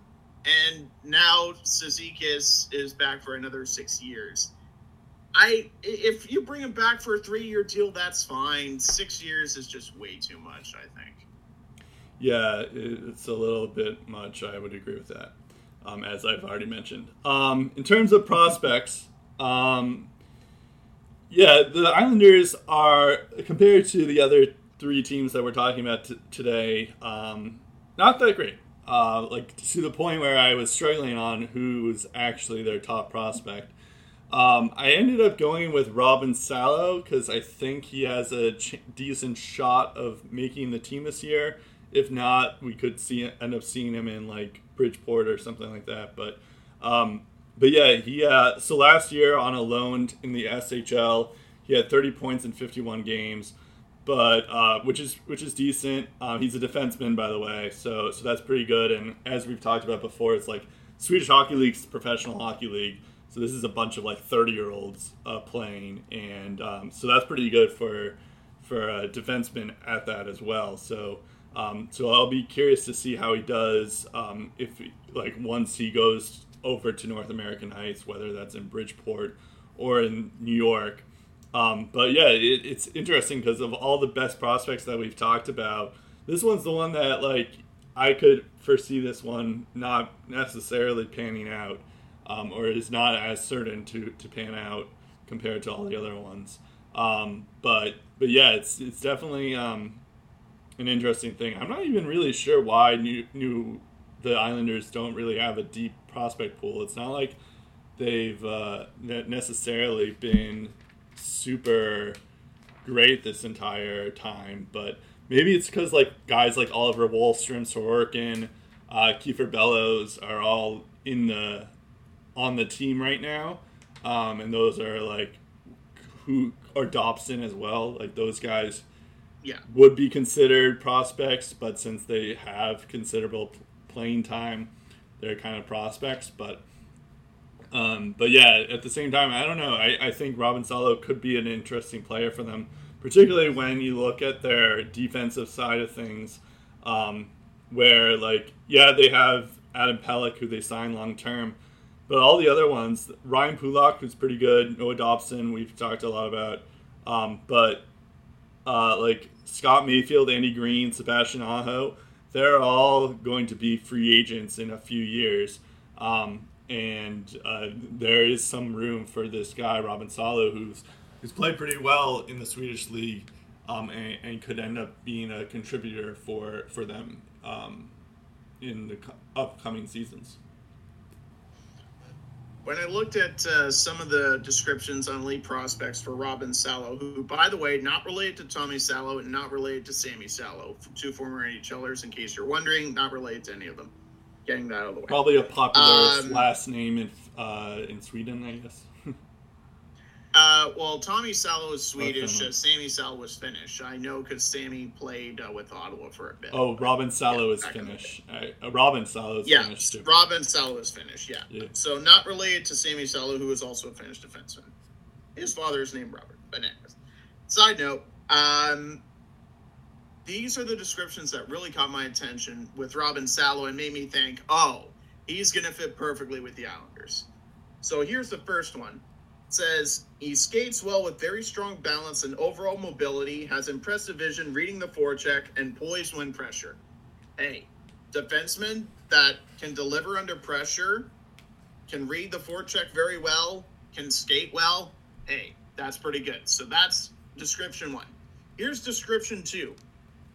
He is effective in all 3 zones and can be utilized in all game situations. Lou Lamoriello sees that and he's like, give me that player.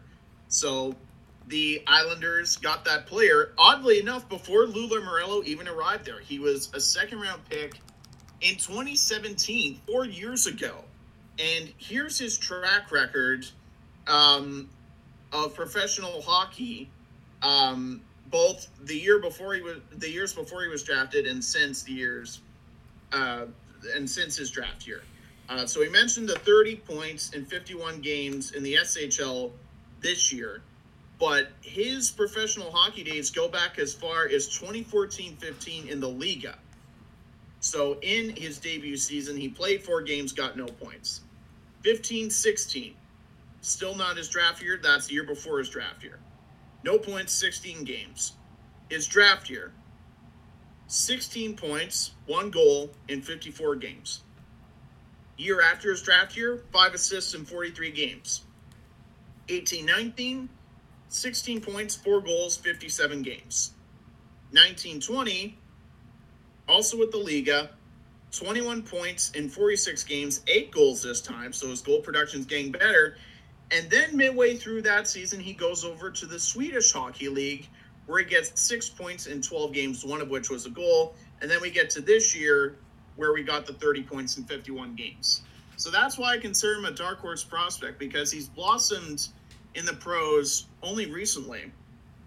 But I think in terms of offensive upside, in terms of ability to play in all situations, I think that more than anything, just the intangibles that he provides, the things that coaches and GMs love to see to be like a multi-dimensional player, a guy that can do so many different things, that's going to help him. Especially in a cap crunch where they're trying to find defensemen, you need to find NHL-ready defensemen. Robin Salo could be that guy when you have to make tough decisions where, like, okay, we need guys, maybe this can work. Yeah. So I don't know if it's this year or maybe it's down the road, but I think at some point Robin Salo makes a statement with the New York Islanders. By the way, in case you're wondering, he's 6'1" and weighs 187 pounds. Wow, interesting. And he's only 22. Yeah, I do want to shout out that Bodie Wild is also a defenseman in their system, and Sam Bolduc, who we could end up seeing both of them around the same time as we see Robin Salo. So, like, if Robin Salo is not going to pan out, which I think he's probably the safer bet of those 3, but we could end up seeing Bodie Wild or Sam Bolduc play as well, so that could be interesting. In terms of wild card prospects, we actually have probably the wildest card of the wild cards prospects that we talked about.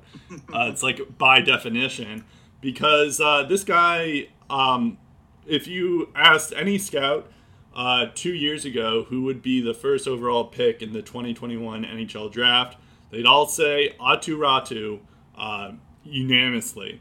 However, a year later, he ends up going in the second round, 52nd overall to the New York Islanders, and that's why he's a wild card, because he dropped so much. I think people thought that there was a chance that he would slip, but I don't think but maybe they were thinking he would slip to the late first round, maybe early second, not to the late second round pick. I guess a big reason for his slip was that he didn't really have an impressive season this past year.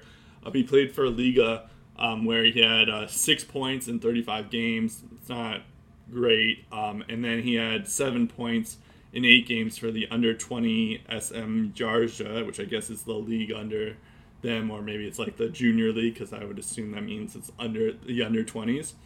However, I guess a big reason why people thought that he would be the first overall pick was like the year before that in that same under 20 league. He had 21 points in 30 games. He also played a little bit in Liga for Karpat. I guess for all of these, he played for Karpat. I think that's how you pronounce it. I probably messed that up. But yeah, that same year he had 4 points in 12 games. And then even like in the World Juniors, he had 3 points in 7 games. But yeah, I guess it's kind of like there were some concerns about his skating and like and his like intensity. They weren't sure about some of his like different like postures and stuff, or it seemed like he wasn't as confident. However, what was interesting is that on the day that he was drafted, there was the summer showcase, which they sometimes do, the World Junior Summer Showcase, where Atu Ratu was a part of. I guess it's just a bunch of different games that countries play during the summer. And he had like a 4-goal game that day as he was being drafted, and he ended up with 14 points in 6 games in the World Junior Summer Showcase. So, like, obviously that's just, it's a small sample size, but if that's any indication, it could be like a good, it would end up being like a good, kind of like a chip on his shoulder for the rest of his career. And he could use that motivation to be like, okay, I used to be the number 1 overall pick. Now I'm dropped all the way to 52. Like, what's wrong with every team that passed on him, kind of thing. So, he's kind of like the true definition of a wild card, where it's very possible that all these scouts were right on him and he dropped that far for a reason. And it's not even that like a second rounder is that bad, but he did drop a lot significantly. But yeah, but it could also be like a good pick for the Islanders, because it's like, they ended up making bank because this guy used to be the first overall pick, and he could end up being the best player in this draft. I don't know if you mentioned this, Brett, but do you know what number he wears with Karpat? No, 52. Yep. Oh, interesting. Was that before he got drafted? I think that chip has already been placed on his shoulder. Was that before he got drafted too, or did he just change it? According to Elite Prospects, right now it said number 52. I don't know if it was before that, but I have a feeling it was after. Because that would be a crazy coincidence if that was before. Yeah, I don't think it was a crazy coincidence. Yeah. It was probably changed afterwards. Yeah, possibly. Anyways. Although he hasn't played any games yet, but anyways, there's still time. Taking a look at some of the natural gifts, and this is where I think there's a lot of upside, and this is why there was a lot of hype. According to Elite Prospects, their draft guide in his draft year, when he's got the time and space to send the puck on goal, his shot tends to be hard, but also very accurate. And there's other characteristics he can do as well. It's not just about his hard, accurate shot. He's a guy that can drive the center lane with the puck every single time, almost. He doesn't have any sort of hesitancy to go to the net, not shy at all of going to the front of the crease. Even if he has to pay a physical toll on every shift. He's 6'2", 185. For a center, that's pretty big. Only 18 years old, too, so he's got room to grow. Those type of things, I think the Islanders love to see. Guys that love to go to the net, not afraid to mix it up. And he can also be a versatile forward with good stick handling skills, and his ability to think on the fly while remaining ready to distribute the puck will also serve him well. I don't think the 52nd overall pick, the fact that he was picked 52nd overall, is going to fuel him. I think, although I think he will, but I don't think it's going to be the main piece as to why he could do well in the AHL level. I think he needs to be mentored well. And you know what the Islanders have done over the past couple of years? It's exactly that. They've mentored their players so well. I love the culture that Barry Trotz has implemented, and I think he can successfully get rid of any bad habits that Aatu Ratu has. And when it's all said and done, I think absolutely within 5 to 6 years, this guy could be a capable top 6 forward for the Islanders and remain that way for a good number of years.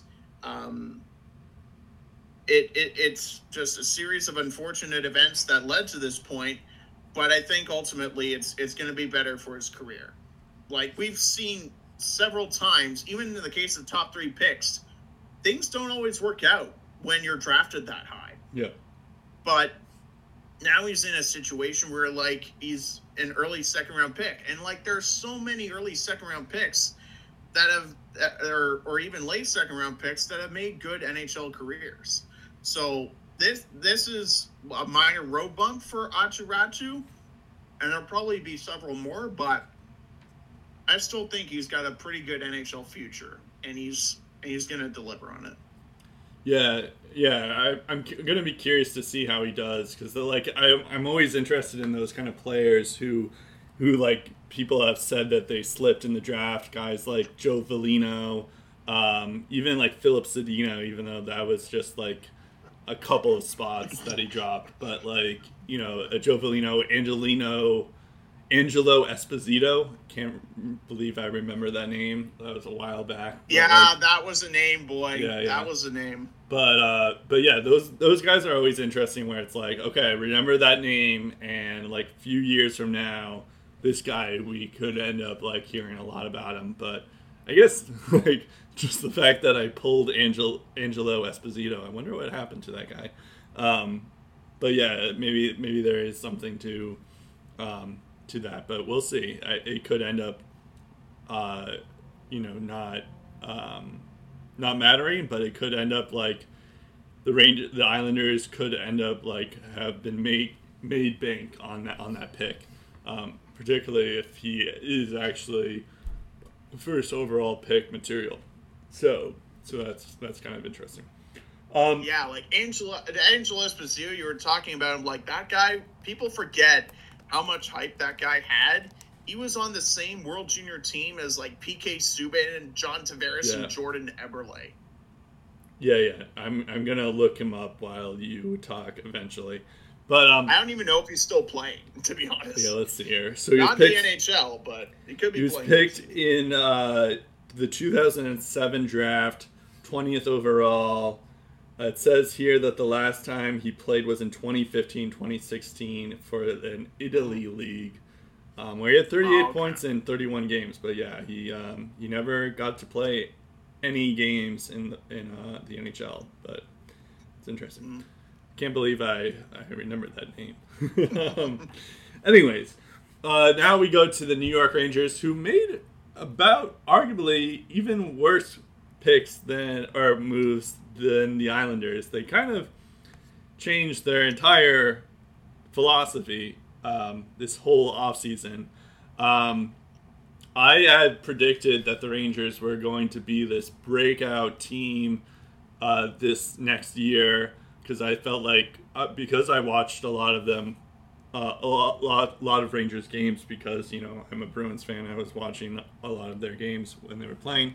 They always play them tough, and particularly that last Rangers-Bruins game, it's like the Rangers like showed to me like, oh, this is the Rangers team that we all should be scared about, because it was like the game ended up being like 6-5 or something, but the Rangers were like killing it. Lafreniere was making moves. Adam Fox was in there. Panarin wasn't even playing, and they were still like scoring points. That's how you know like the Rangers were flying.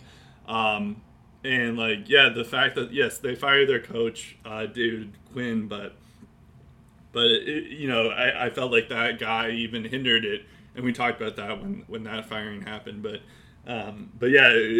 like these moves are starting to make me question if the Rangers are actually going to take a step forward this year or not.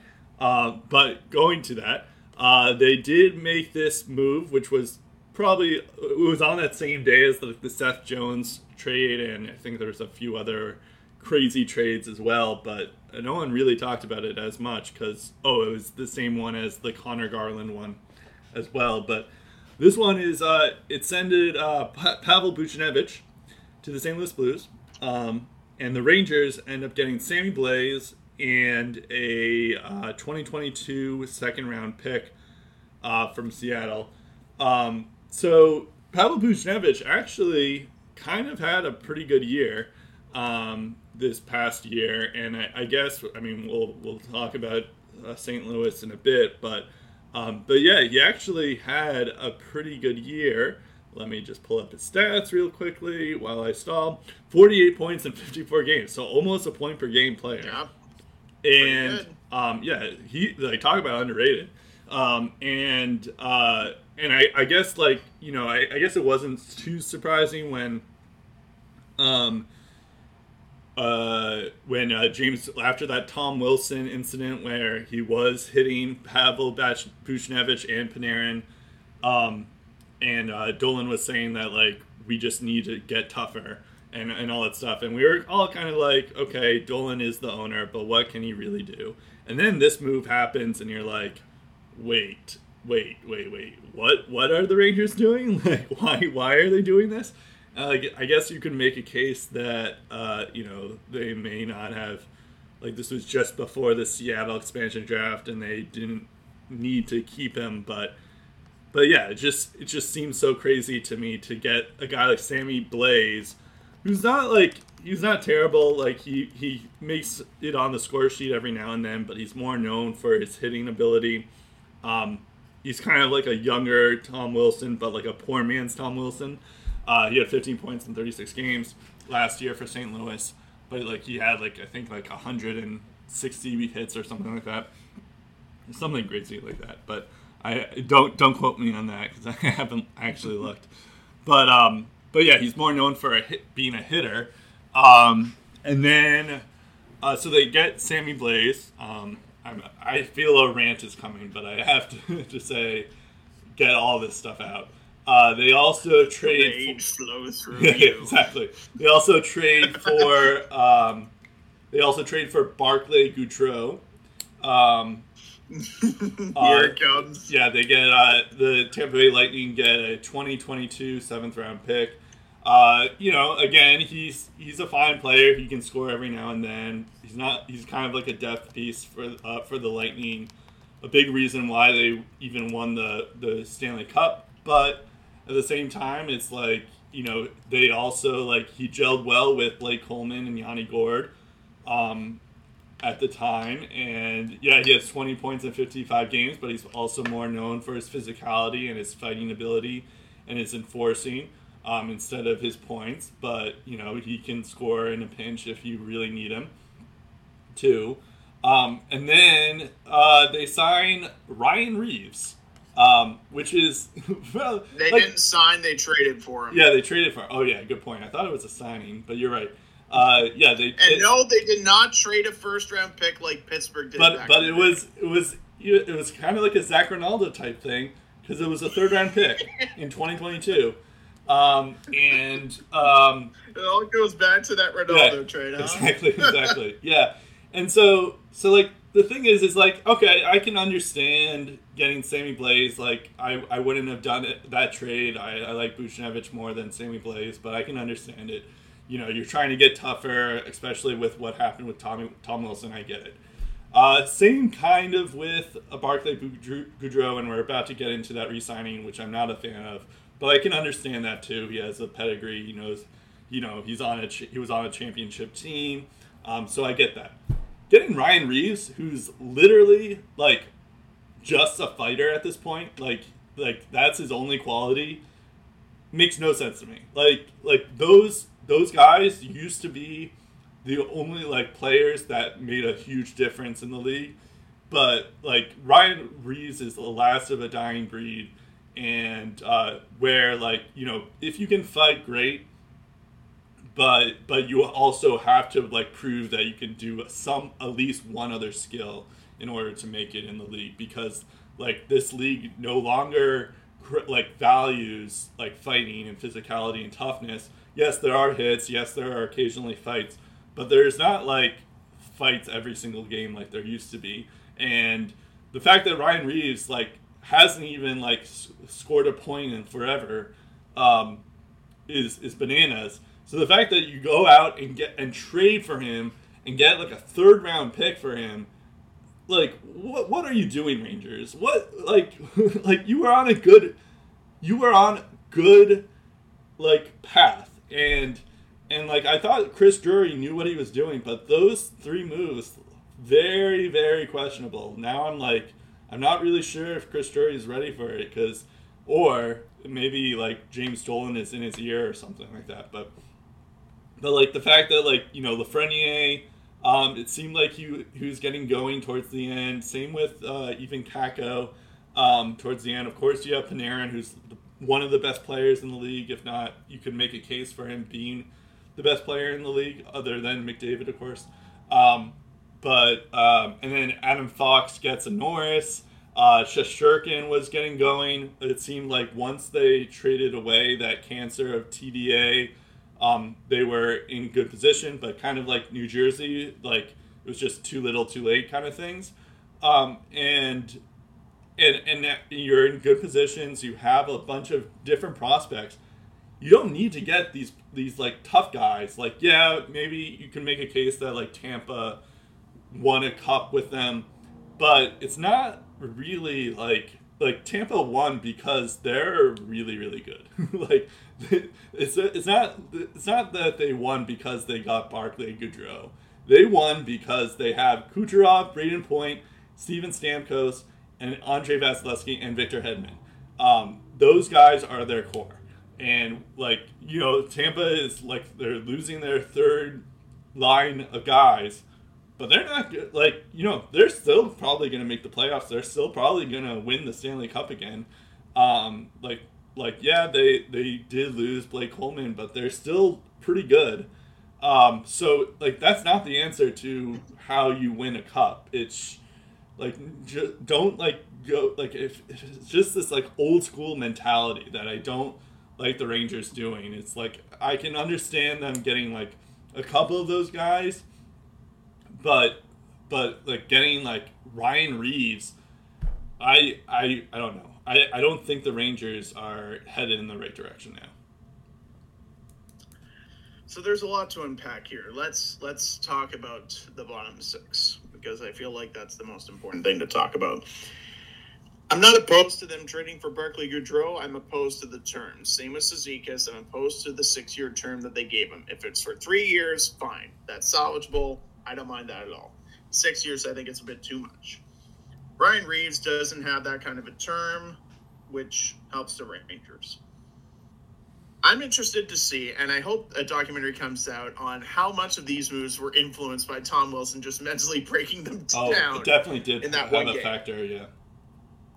And it's funny because Pavel Buchnevich, if you recall correctly, on that retribution night, was one of the guys that took matters into his own hands. Oh, yeah, for sure. Literally went after Tom Wilson. Yep. And they traded him. I don't think they traded Buchnevich for that reason, but we'll get to that in a sec. Ryan Reeves was a part of a solid Vegas 4th line that also had William Carrier. And before you say, oh, he only fights, he can also hit. And one of the best at hitting in the league, and has been for the past couple of years. Who was his coach in Vegas? Oh, yeah, the new coach of the Rangers, Gerard Gallant. If anyone knows anything about Ryan Reeves, it's probably him. And probably he knows more than anything how to utilize him. And probably has an idea for where to implement guys like Barclay Goudreau. And on the back end, guys like Jared Tenorti, who, what was the myth? They drove 17 hours to beat up Tom Wilson? Right. Something like that? Yeah. So they have him in the fold, and they also have Patrick Nemeth for depth. Yeah, to fill in the voids left by guys like Brendan Smith and Tony DeAngelo and Jack Johnson. So now Sammy Blake comes in. Hopefully either him or Goudreau can replace the void that Colin Blackwell left behind. He was the Seattle pick. I really thought Blackwell was one of the best bottom 6 forwards in the game last year. Hopefully Goudreau can fill that void. Again, to your point, Brett, no playoff championship run is the same. you're not going to see a team the next year win on their third line. It's like, oh my God, Barclay Goodrow was on the third line in Tampa. This Tampa line was so highly revered, and they were such a pain in the ass to play against. Let's go get him and sign him for 6 years. You know what happened when Mike Keenan went to the Blues after the Rangers won the Cup with him as head coach? The Blues didn't win the Cup. They didn't even come close. And several players, including Brett Hull, grew tired of it. Like, he ran Cujo out of town. He ran Brett Hull out of town. Again, not all the situations are the same. Like Mark Messier going to Vancouver after winning the Cup in '94 with the Rangers. One of the worst times in Canucks history for that team. So there's no actual sense of guarantee that, oh, we bring in Barclay Goodrow, we bring in Ryan Reeves, all these guys with playoff experience and appearances in Stanley Cup finals. This is going to change everything. No, it's not. There's still a lot of other holes for them to fill. So let's get to the Pavel Buchnevich thing. Money is what drove him out. He wanted the money that he got in St. Louis. Rangers wouldn't give it to him, and here's why. Mika Zibanejad is a UFA after this year.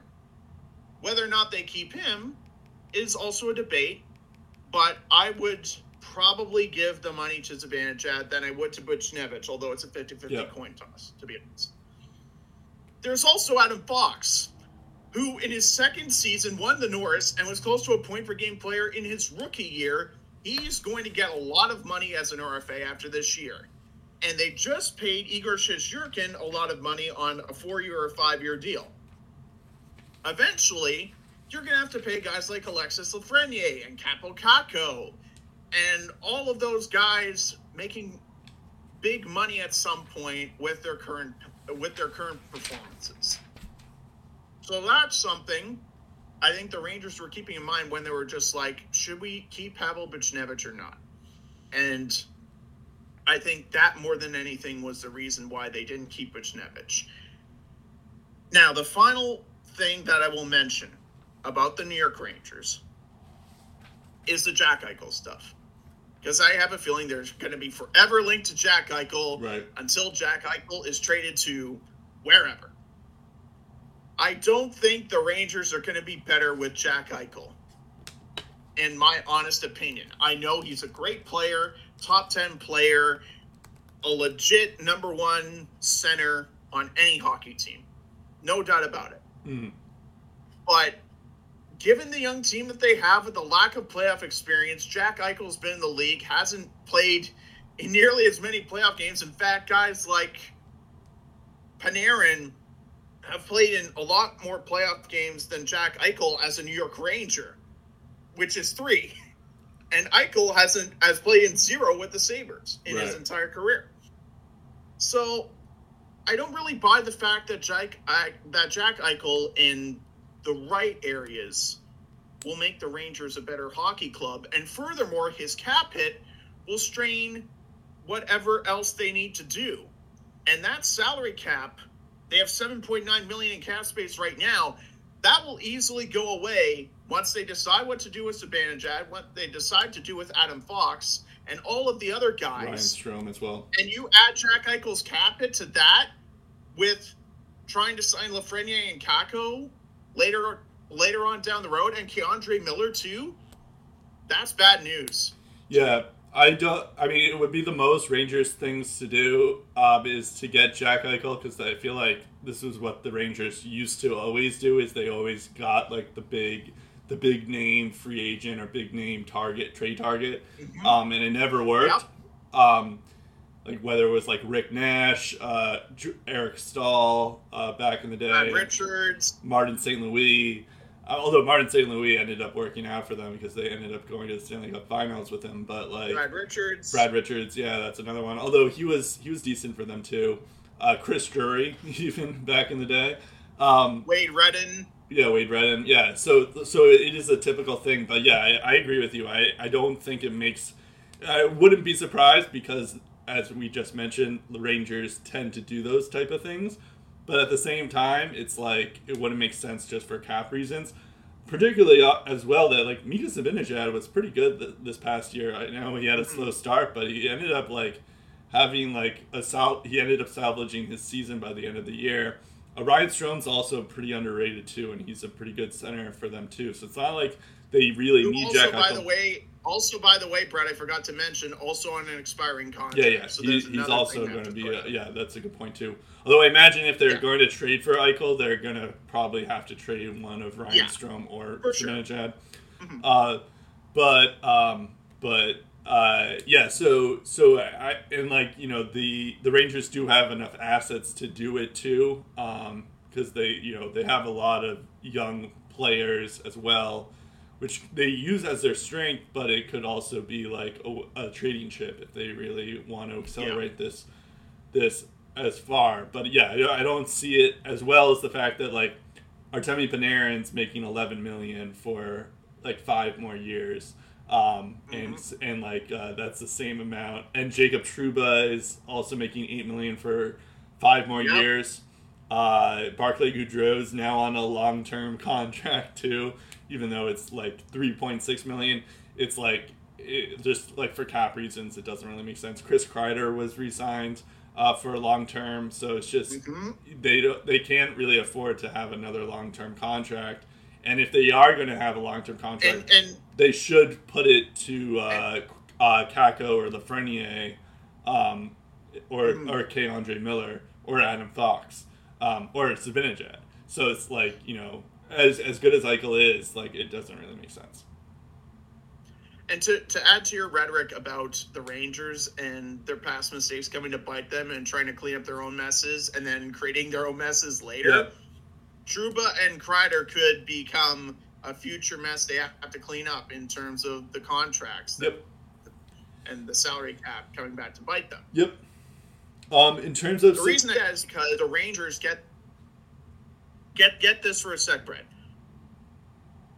The Rangers have 5 active buyouts. Yep. Granted, it'll be down to 1 after this year, but still 5 active buyouts. Most teams at max have 2. And they have 5. Yeah, it's crazy. It's a recurring pattern. No, you're right. In terms of subtractions, more subtractions, we kind of talked about it, but Buchnevich was the big one. TEA, they ended up buying out, but like it turned out that he was like a cancer to the team, so it's like good riddance. Blackwell, I feel like they're like I was a necessary buyout. Yeah. He's another one. But Colin Blackwell, I feel like he's going to be another one like Calle Yarncroc, where they're really going to miss him, and he could be an underrated player for Seattle when that happens.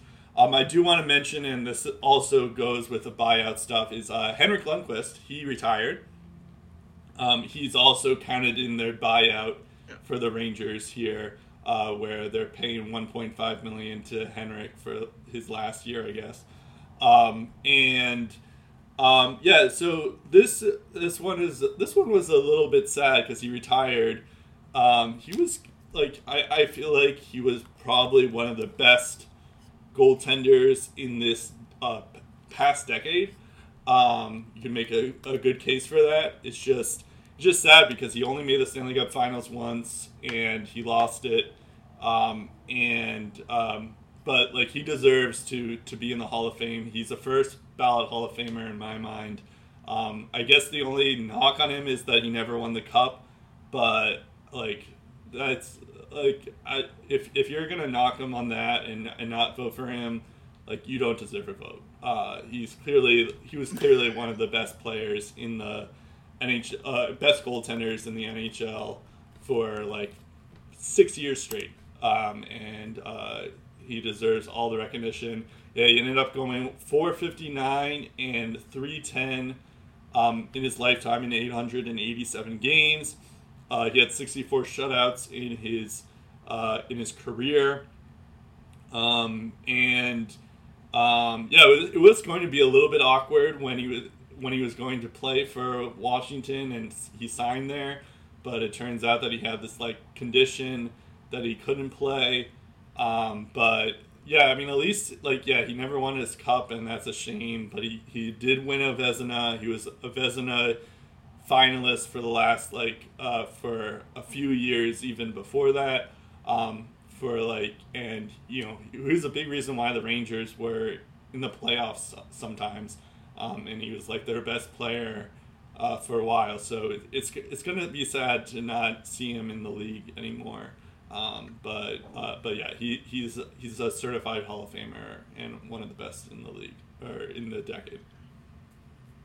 And we'll talk more about him later in the year, Brett, when the Rangers retire his number, because at some point this year they will do that. They've already sent out a release when he retired that was the plan. Also was a 7th round pick, so that's another, like, that's always going to be like he's going to be with Henrik Zetterberg and Pavel Datsyuk as like the guys that that's why we have 7th rounds, because you could end up drafting a Henrik Lundqvist. I would say he's the Tom Brady of the NHL minus the championships. Yep. Yeah. Because of where he was drafted and the type of Hall of Fame career that he had. Like, I know he didn't win any Stanley Cups, as you mentioned, but if you look at the seasons he played, rookie year, Rangers made the playoffs. Year after playoffs, year after playoffs, year after playoffs. 2009, 2010, they missed the playoffs on the final day of the regular season. So entering that game, it was still a meaningful game, and they lost in the shootout. From that point on until 2017-18, the Rangers made the playoffs. So up until the 2017-18 season, towards that final stages of that season, he hadn't played in a meaningless NHL game. There was always something on the line when he played. Yeah. And he was a big reason for Rangers that. a chance to win every single time. Like, how many times can you say that about a goalie? Like, he played X amount of games until he played a meaningless NHL game. Yeah. Like, that's a good point. It's incredible how good he was. Yeah. The good news for Rangers fans is that they have another Lundqvist in their system already, and he's actually our best prospect. So good. I feel like that's the best transition I think I'll ever have to do. I should mention that this Niles Lundqvist, he's our defenseman. That's not the only difference between this guy and Hank. Niles spells his last name with a K, whereas the Hank we know, the future Hall of Famer, spells it with a Q. But yeah, that's the only biggest difference. They are both Swedish and whatnot, and both were drafted by the Rangers, of course. But it is kind of a weird coincidence that the Rangers, I guess, always draft Lundqvist, no matter how they spell it. You know what's also funny about Niles Lundqvist? I checked his birth year. His birth year is July 27th, 2000, which is like a month after Henrik was drafted. Oh, that's funny. He wasn't even born when Henrik Lundqvist was drafted into the NHL. Oh, wow.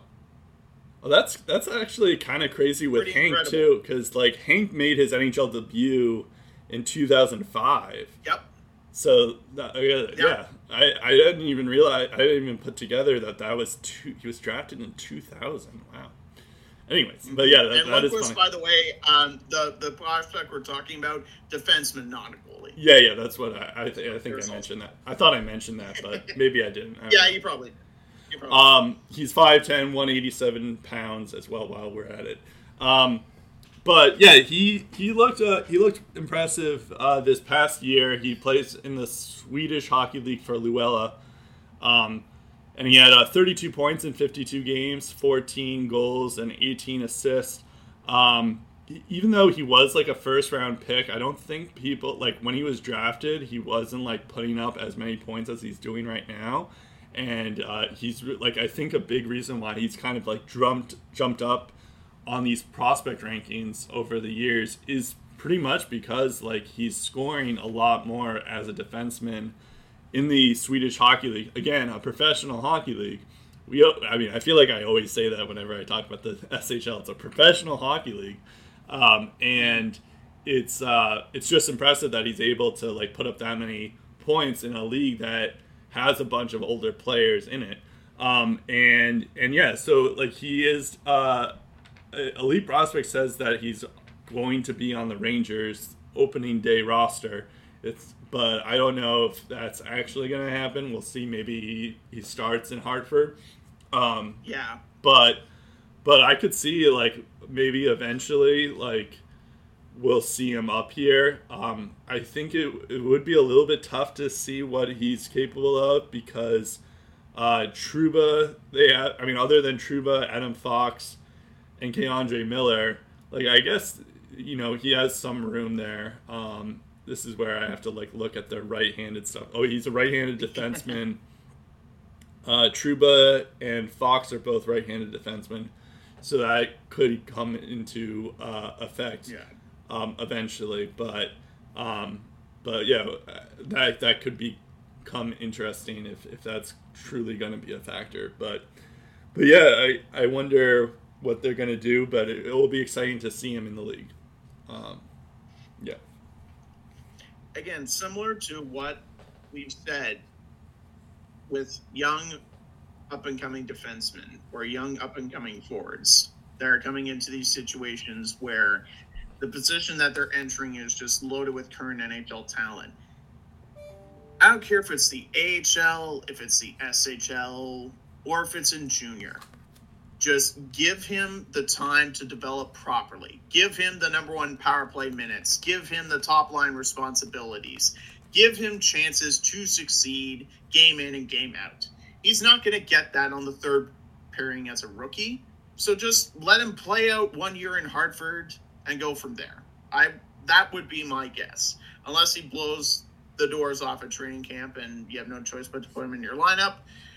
Even then, I still would keep him at Hartford because he's more likely to have success there. And again, a league amongst men, you put up like 10 points in 41 games as a rookie, that's a good starting point.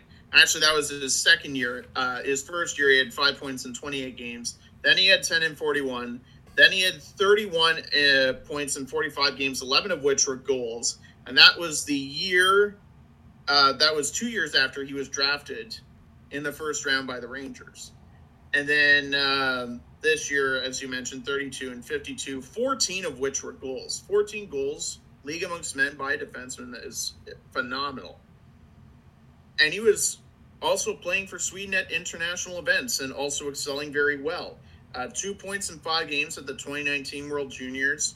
He had 8 points in 7 games. 7 of those 8 points were assists in the 2020 World Juniors. And obviously too old to play in the World Juniors again, but played for Sweden at the World Championships. Only played 3 games, but in those 3 games, got 5 assists. So excelling in best-on-best scenarios, just put him in the best situations and watch this kid go. They have a lot of promising young defensemen. Obviously, Keandre Miller's in the conversation. Yep. But I think in terms of, like, promising offensive products, you have this guy at full strength along with Adam Fox. Man, the Rangers are just going to be so tough to contain with all of their promising young forwards on top of that. Yeah. You at some point, you won't have enough hockey players legally on the ice to contain all of them. It's just going to be impossible. And the fact that he's also a mobile puck-moving defenseman that can make quick decisions just adds another layer of deceptiveness that makes him tougher to contain, which is something that I think Adam Fox, that's what makes him tough to contain, is because of those intangibles, because of those traits that make him so deceptive, so tough to contain. And now you add a guy like Lundqvist on there, it's just going to create chaos and a lot of problems for opposing defensemen. Right, for sure. Yeah, it should be. I guess it's like a good problem to have is that they have so many young players in their system, but yeah, at the same time now it's like, okay, now you have all these guys developed and they're kind of NHL ready. Now what? Because then you have like good players in the NHL too. So it's like they're not all going to be in the AHL at the same time. They're not all going to be in the NHL at the same time. So yeah, that's like the second part of this rebuild is having to figure out like, okay, which guys can we trade away for assets? Which guys can we keep and be a part of our core, even if it's like in the third line or third pairing guys. And yeah, you'll end up seeing. Wild card prospect is another guy who we'll probably see in the NHL. And in fact, he did play 10 games for the Rangers this past year, and he had 4 assists there. Zach Jones is this guy's name. He had 24 points in 29 games in UMass. And then the year before that, he had 23 points in 32 games.